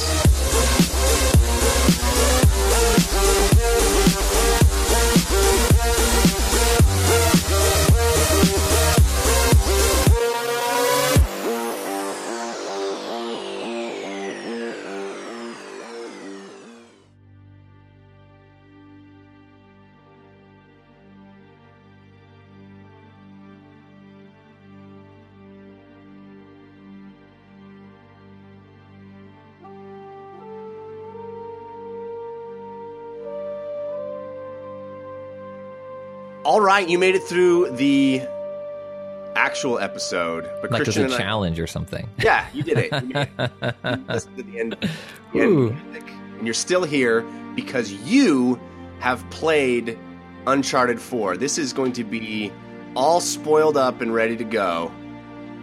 Jeff and Christian both finished Uncharted 4. If you don't want to get spoiled, stop listening now because we are no spoils barred from here on out. Yeah, you're going to be like the milk that you open and you take a whiff and you're just like, oh, it's like it's too late. Turned, right? That's what you're turned. Yes. So you have been warned. You have been warned that we're going to talk about the single-player campaign for Uncharted 4. Christian, you just finished. Oh, we're not spoiling the multiplayer? No, spoiler for multiplayer. I will be at the lowest part of the listings. Great. Okay, great. Yeah. I will be at the bottom of the leaderboard. So tell me. I mean, we talked about it a little in the show generally, but now we can talk specifics. Yes. So why don't you hit me with your Christian Spicer style Uncharted 4 rant? Well, I will reiterate what I said in the show, in that it is one of the greatest video games ever made, and that's mostly due to story, right? It's you can't really say that about very many video games, that what makes it great is the tale it's telling. Well, and how it's told. I mean, the story, of course, Nate's redemption or the voyage with his brother, but I cannot believe that Naughty Dog made this game on the PlayStation 4, which apparently is just a garbage graphics card. You know what I mean? Like we talked about before, how the Titan X is a piece of crap. It's like, this is the most beautiful game I've ever seen in my life. There is no load time anywhere. I mean, if you die, yeah, it reloads, but quickly, very quickly. Yeah. And the sound, like people can see that I have the entire game on my Twitch and then archived on my YouTube page as well. I must have spent like 30 seconds just listening to the footsteps change from mud to sand to grass to stone to echo in a chamber, out of a chamber, in a chamber, out of a chamber, bigger room, smaller room, bigger room. Yeah. Technically, it's incredible. Like just from that, like the 1994 style of review where it's like graphics 10, sound 10, control so silky smooth. The way Nate, sometimes you don't even need to jump for a ledge. He just reaches to it, and you can aim him that way, and he doesn't need to jump. He doesn't jump. Astounding. Like I listened to you and Anthony's last week after I beat it, and I could echo almost all of those sentiments. Well, fair transparency to the audience. Boy, my brain's not working because I'm a little sick. But we're recording this out of order. So we're recording this before we recorded the rest of the show. So I'm sure you're going to want to say these things in our sort of non-spoilery part of Yep. So let's stick to spoilers here. Okay. Because you brought up story, and you said it's sort of Nate Redemption's tale, and I think it's a story about growing up. I think it's a story. And yet you don't like Blink-182. Because I grew up, Christian. Oh, yeah. The best.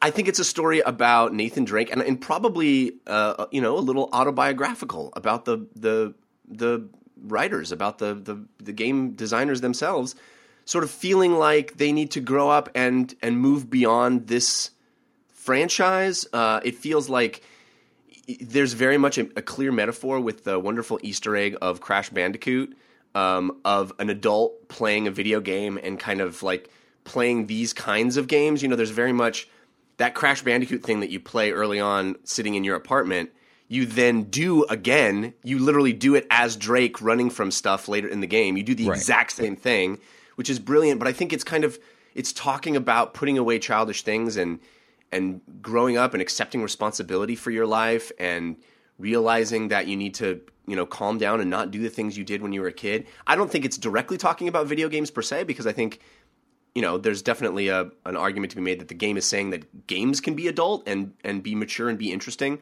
But there's certainly something to be said about, as a person who recently got married and is having his first child, I certainly related to those themes of, getting older and accepting more responsibility.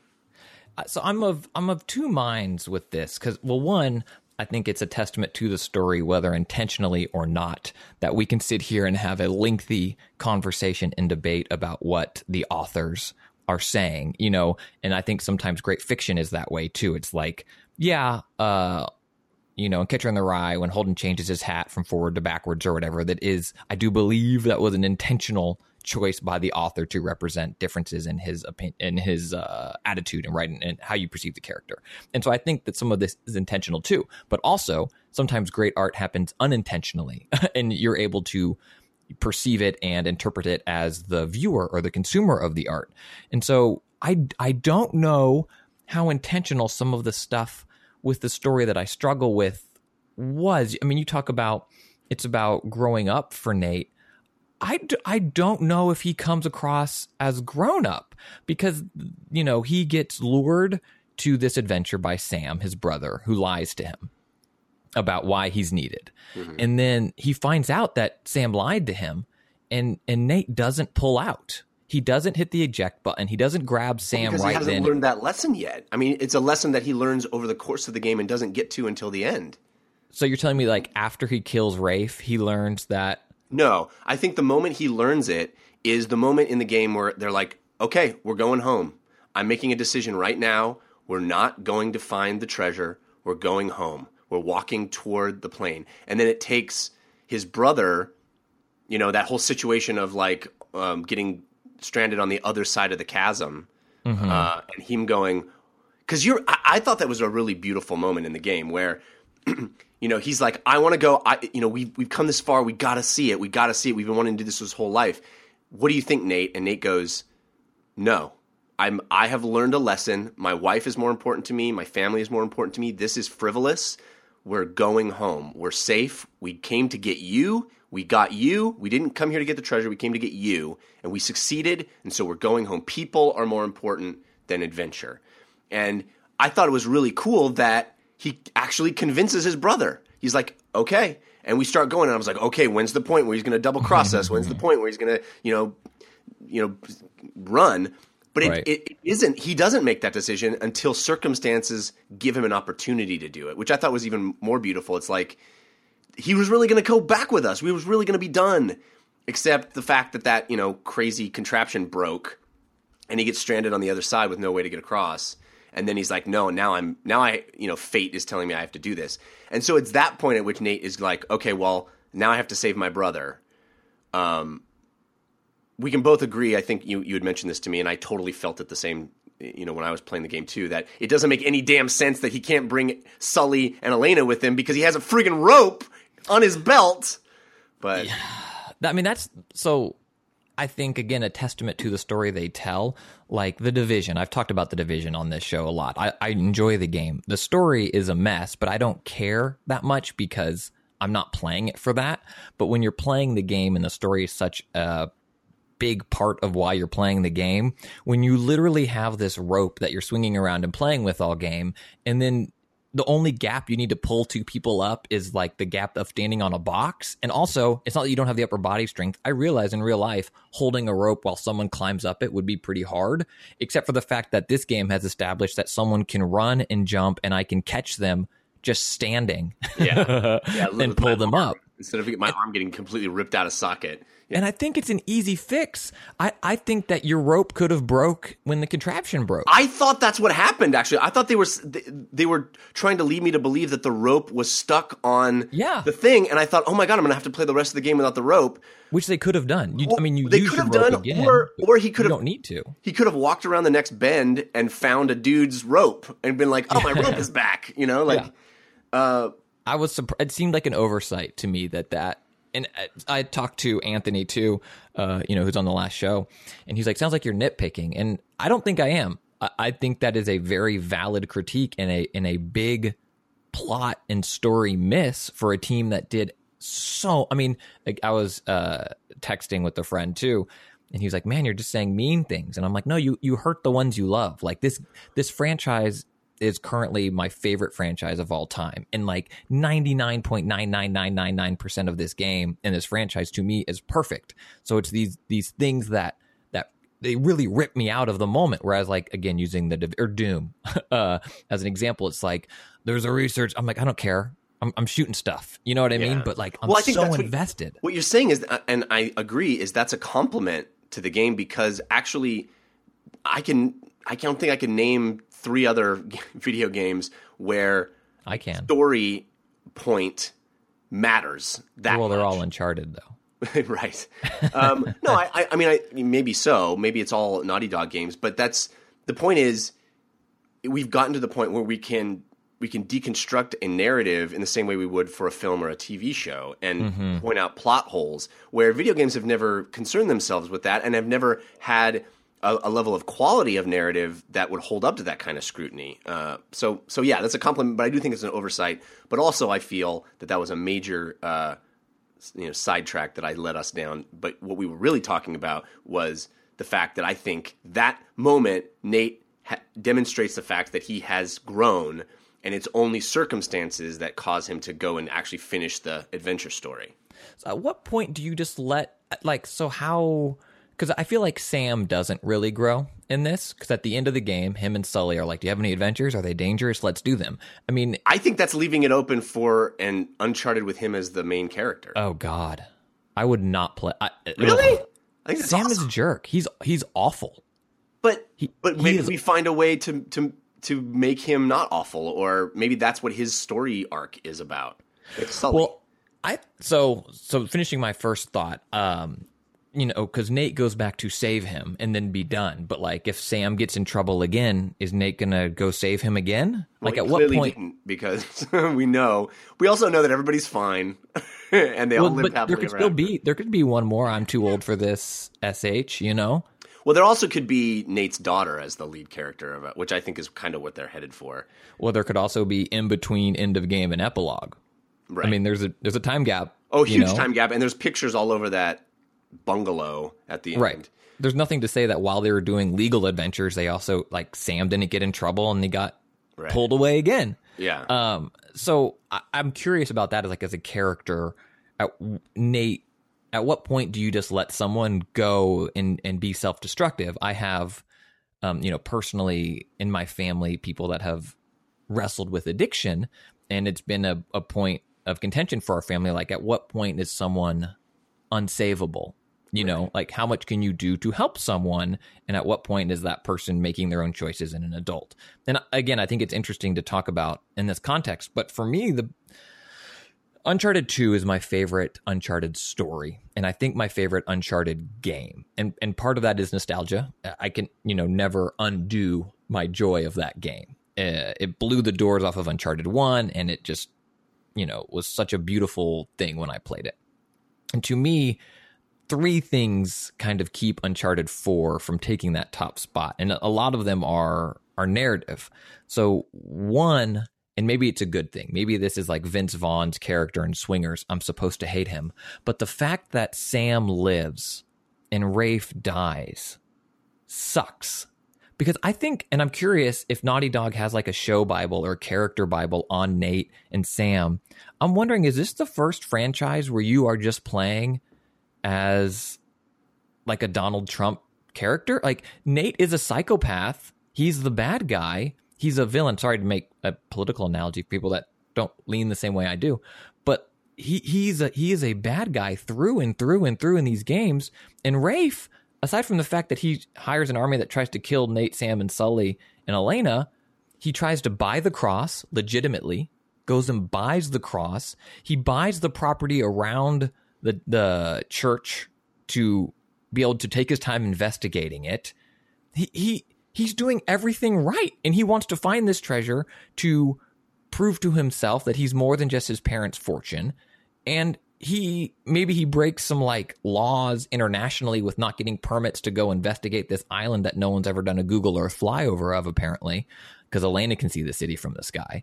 But yeah, he's a good guy that Sam immediately double crosses. Right, but the only reason that he dies is because he decides he needs to kill Nate and Sam at the end. Like, if there's any killing in that game, that'd be the justified killing. Well, but at the end moment when you're in that ship, Nate says, "Take the treasure. We're good. Just let us go. I came here for my brother. You won. You have the treasure. You got what you wanted." And he says, "No, I want to kill you." Well, after everything he's done, I think he's just going to kill Sam. And I think that's what turns him into narratively. It turns him into a villain worthy of demise. Is he forces a violent resolution to the conflict, and I'm with you up until that point. I mean, although he's clearly played as the big bad throughout, he doesn't really have much. He hasn't done much wrong, and he really doesn't have much presence in the game. I think it's a missed opportunity a bit, but. I think they could have given him, like, let him screw over Sam first. Or, you know what I mean? If you want to paint him as the villain. But Sam, Nate doesn't find out Sam's out of prison. Rafe is so obsessed with this treasure that he's the one that finds out that this guy they both thought was dead is still alive. He recruits him, gives him a life, puts him back on the path of discovering this thing that has been his obsession for whatever, outfits him with money, helps him do it. Sam immediately screws him over, goes and lies to his brother, and recruits him to do this thing, to screw over Rafe, to find this treasure that he's been obsessed about because he's been in prison for 15 years with nothing else to focus on, apparently. Well, it's also he's obsessed about it because of their mother. Feeling that it was their mother's obsession that they had to, fulfill. Right. Yeah. But anyway, I think it's interesting. I think I think you make very solid points, but I do think he turns into the villain at the end because he forces them to, he wants to kill them at the end. Which again, I think if there's a justified killing, that'd be the one, because how can you trust leaving Sam out in the world and he won't come try to steal it from you later? Yeah, killing is not the answer, right? In an ideal world. But like, if anyone has justified in these games being murdered at that point, it's totally Sam. And I get it. It's Nate's brother, so he's not going to be like, go kill my brother. But at the same time, it's like... Well, I tell you, I was very surprised by that ending because, you hear the title A Thief's End and you hear this is the last Nate Drake adventure. You think, oh, well, he's dead. There's no way he survives this game. And then by the end, I go, oh, the thief's end is the brother. That's whose end is going to be the end. And then the fact that neither of them die was very surprising to me. And so I kind of give the game credit just for that of like, oh, I was swerved. And so, I think they serve red herrings to do that early on with the game thematically, where it's like a just thief does this, an unjust thief dies, whatever. And they keep reinforcing that theme throughout. And also all of the stuff, the wonderful scene in the attic where you're sort of like reminiscing of all the past adventures, and all of that feels like this dude's dying. This dude's going to die at some point. And I kind of give the game credit just because it was the most unexpected outcome. Sure. And the fact that you actually get, I don't know of any video game where you get closure on a character, complete closure on a character who is just okay. He's okay. He got through it. He has a life. It's kind of unprecedented to me to feel like, oh my gosh, a happy ending for a character I've spent 4 games with. And I feel like a sense of fulfillment and closure. And I thought that was really a neat achievement for them to do. My pitch for True Detective Season 3 is Nate and Sam, because Nate's character is Vince Vaughn's character in True Detective Season 2, where... No one watched that, though. Nate is a bad guy who now won and has this wonderful life. Every single game, Nate screws over people that trust him and recruit him, and his first instinct is always to screw people over. And in this game, he does it too with his wife. And he justifies it later. He says, he tries to justify it where he's like, well, I wanted to protect you. I wanted to. And Elena, the look, and again, the animators on this game and the actors, the performance capture, creme de la creme. Like, you just see in her eye, and it's not Uncanny Valley eye. It's like you see in her expression, she's just like, don't give me that. This is me. Yeah. Don't do that. But I think again that's the lesson he learns. I think that's the arc that he goes through in this game, is learning that all of that was behavior that is not acceptable. And I think the feeling you get by the end, by the epilogue, is that he has settled down. He has become a dependable, worthy wife, husband, and father. And that's called a bad guy winning, or it's called a flawed character changing and improving. I mean, that's sure. Just a semantic argument, I guess. But I think we see that all the time. He's a thief. He's by definition, a thief is a criminal who does things that are not good. So I think the fact that he is a redeemed criminal is, I think, interesting. But yeah, and then I totally agree. And again, these aren't. I'm passionate. This isn't stuff I don't like about the game. It's one of my favorite games of all time. I think I tweeted. It's crazy when you're wrestling emotionally with where a game lands as your favorite in the franchise also ends up being very similar to your favorite of all time. Yeah. Go ahead. Oh, the other narrative thing for me that keeps this game from being better than Uncharted 2, and I told you this off mic, and I think this is a big miss. It's unfortunate. It's a big miss. The opening, whatever it is, 3 chapters, 4 chapters of the game. I don't want to overstate it, so I don't want to say horrible, but they are bad from a storytelling perspective. They are bad. And you guys in the Slash Filmcast, drag Batman to be Superman over the coals for doing similar things. And I haven't, since I beat the game, I've gone back and listened to a bunch of reviews and consumed, because I didn't want to leave this world, right? Consumed so much Uncharted 4 stuff. And the way the game opens is with the flash forward. You're on the boat. You're going through, and it's like this epic chase thing, and boats are exploding, and you're heading for the island or whatever.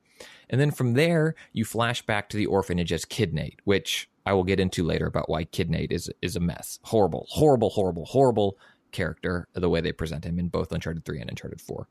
And then Kid Nate ends with you getting on the back of Sam's motorcycle to go steal back the stuff that is your mom's.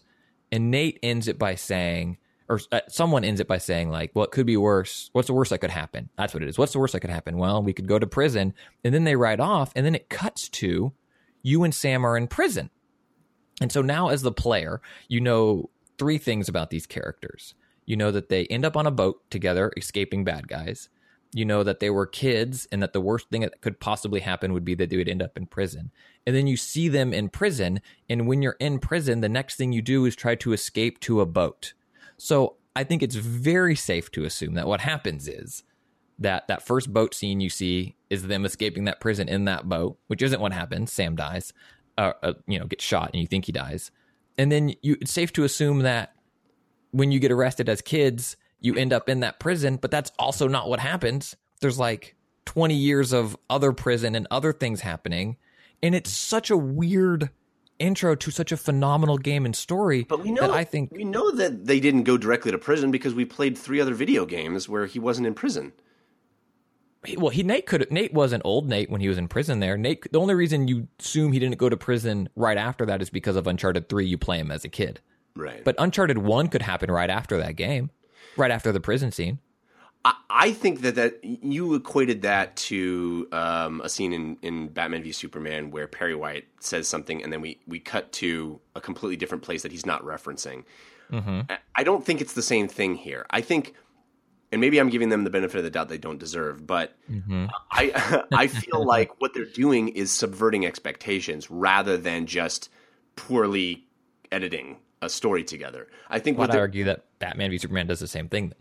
Well, in that moment, they're not subverting expectations. That they're just not paying off a joke in Batman v Superman. What's not Perry White goes, "Where is that Clark Kent?" And then you cut to 4 scenes of not Clark Kent, rather than paying off the joke of "Where is that Clark Kent?" Cut to Superman doing something, so we know where Clark Kent is. That's just not paying off a joke, rather than, hey, let's go find, I don't hope we don't end up in prison. Boom, we're in prison. But it's not the prison you thought it was. It's a different prison. It's still paying off the thing. It's just not doing it in the way that it led you to believe. So it's subverting your expectations on where we are and why we are there. But then they say, we got to get to the boat. But then it's a different... Again, I think that's subverting... It's you think it's this boat, but that boat is later. I just think it's more playful than that. It's not bad. It's more, and it maybe just didn't work for you, and that's fine. But it did not. I also think opening on the boat chase, like Uncharted 2, it opened with the flash forward, and so did Uncharted 3. And I think the opening boat chase is bad just because you lightly touch another boat and it flips over and explodes. And it's like, what? That's seen in the franchise throughout, whether it's Jeeps exploding. I just don't think it pays anything off that I understand you want to start with action, but I think this game could have started with all sorts of action. I think it could have even started with Nate doing his underwater rescue of you think he's on a heist, and then, which you kind of do in this game anyway, but it could have started there and a shark comes at him and he has to escape at a shark, or the barge falls and he gets stuck, and they do it later in the game where you're kind of drowning. Like, let's say they tease you that you're going to run out of air. Maybe he runs out of air. You can have an action sequence that doesn't need to be from the last third of the game. I have no clue why they start there. By the way, how awesome was it when he comes up out of the water in that sequence and you see the giant vista of the city that you're in? It's incredible. Amazing. Can we, I know we've I don't want to spend like an hour on this, but let's take about 5 more minutes. I just want to focus a little bit. I don't want to put out a 3-hour episode of DLC. I just want to take 5 minutes and talk a little bit about mechanics, because we talked a lot about narrative and there's a lot. Can I just talk about Kid Drake real quick, and then we can move to that? So Kid Drake is I think a fail from a storytelling perspective because of what I mentioned in the beginning. I also think there's no need to show Kid Drake at the beginning. I think that whole Kid Drake scene could have been combined to the later Kid Drake scene. You break out of the orphanage, you go to the old lady's house, you find it. Oh, sorry, I'll edit that out. You find the stuff, and then you're gone, and they parse that down into half a scene. And Kid Drake, my problem with him in Uncharted 3, Kid Drake shouldn't be able to make these jumps and leaps. I can suspend disbelief that old Drake is able to do these things, but Kid Drake and Kid Sam doing these fantastical jumps, no, and it's not needed. Give him kid level jumps. That'd still be impressive and make him be like, you know, I'd argue a 12-year-old could do it easier than a 40-year-old. But like it's and he uses the rope, but he doesn't have the rope for the other 3 games. I just feel like the way they handle, and maybe it is mechanics, Kid Drake is a miss. And I think a storytelling perspective from breaking up the Kid Drake sections is a lost opportunity to have that really punch as hard as it could, where you know this relationship, this backstory through Sam and Nate, and they do such a great job showing you these characters as they interact, and then you see it, and you see that he was left alone in this orphanage, and you see that when his brother comes and busts him out, you see the emotional rise of here's this guy, and I'm so happy, and it's going to be so amazing, and then you kind of see the gut punch of like, oh, this is what we're going to go do.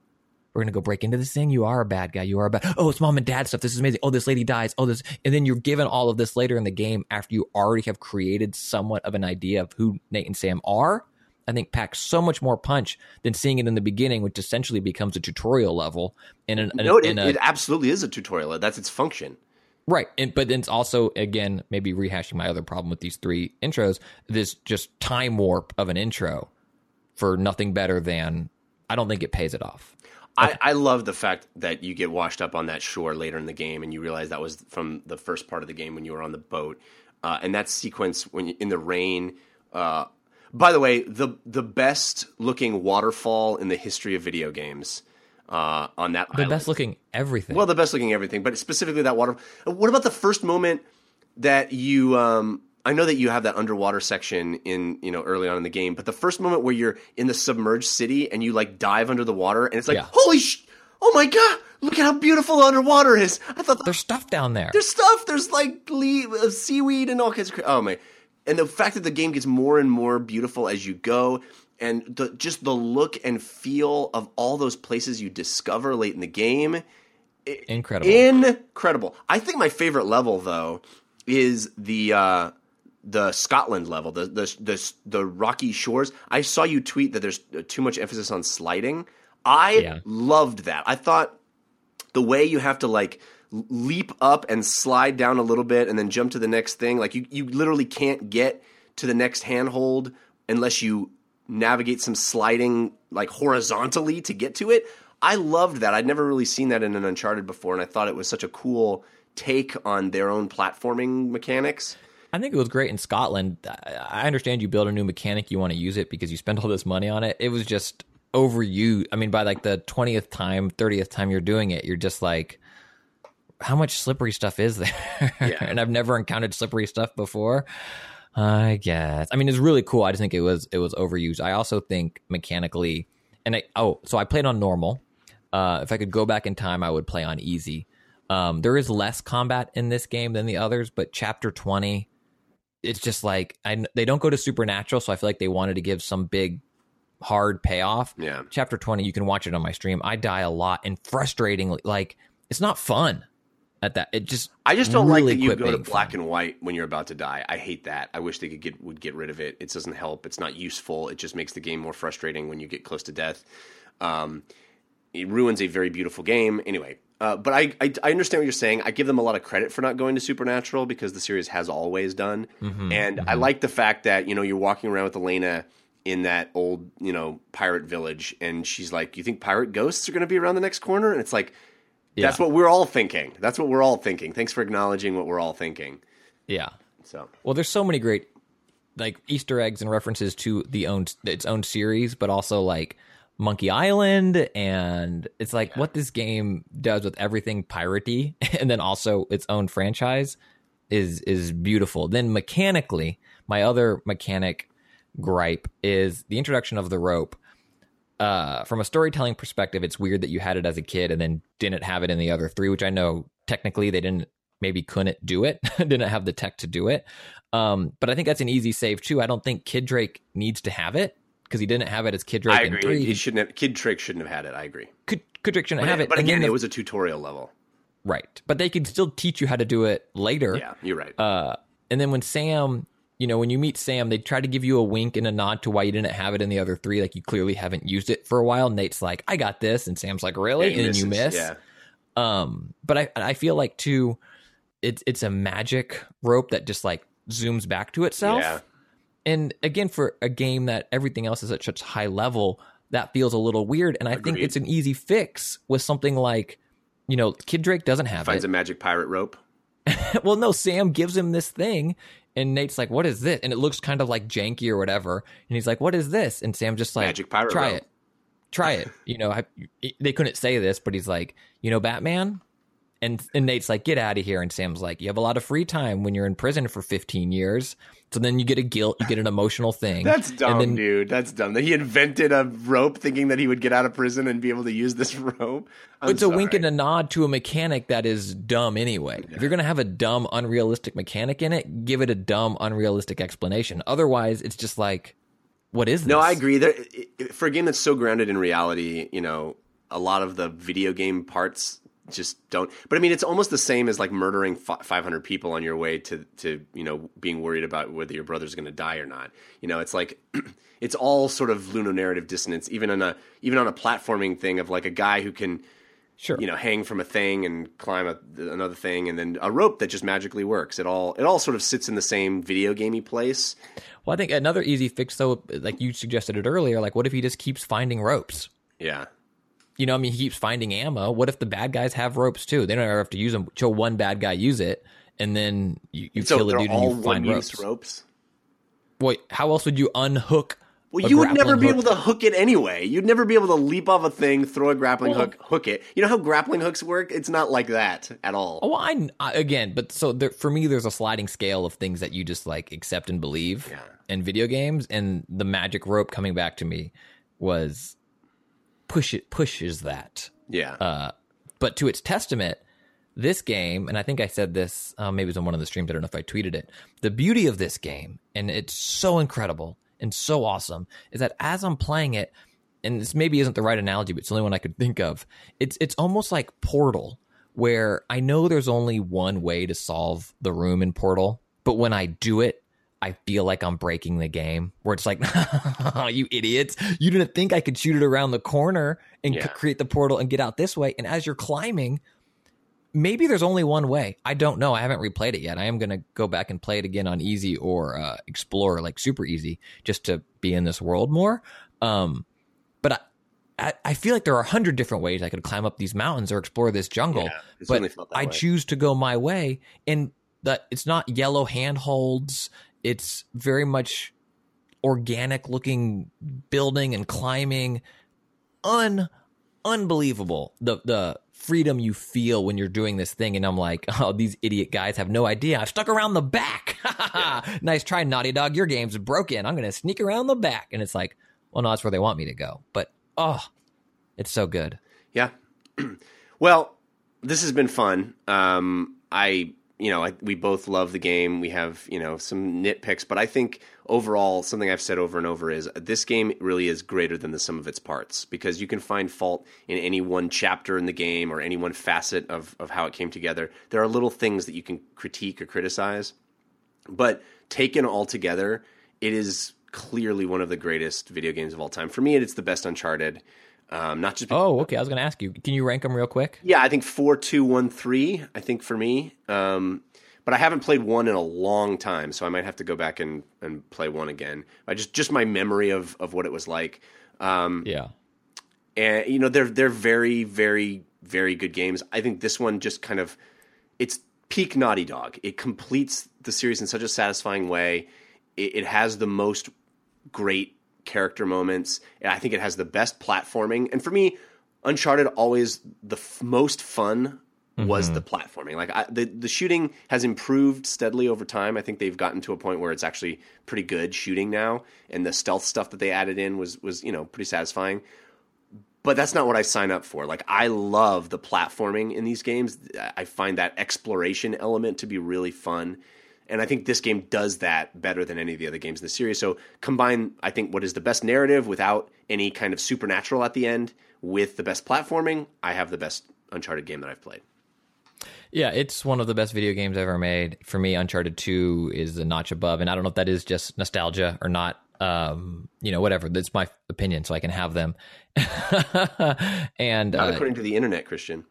Just come at me, internet. Just just incredible. And I can't believe, and I don't know, this isn't inside information. I don't know anything. Maybe everything went smoothly, but just for a game that had a trailer and a story that was being led under a person who's no longer there, and to have to me, there were so many trouble signs that could have popped up for this game that you read about publicly, and whatever they did, however they did it, holy moly. I definitely ordered the limited edition vinyl from I Am 8-Bit. I love this game. It's incredible. All right, well, let's wrap up because I'm sure this is now a 3-hour long episode. Your mom's a 3-hour episode. All right, we'll talk to you guys next week.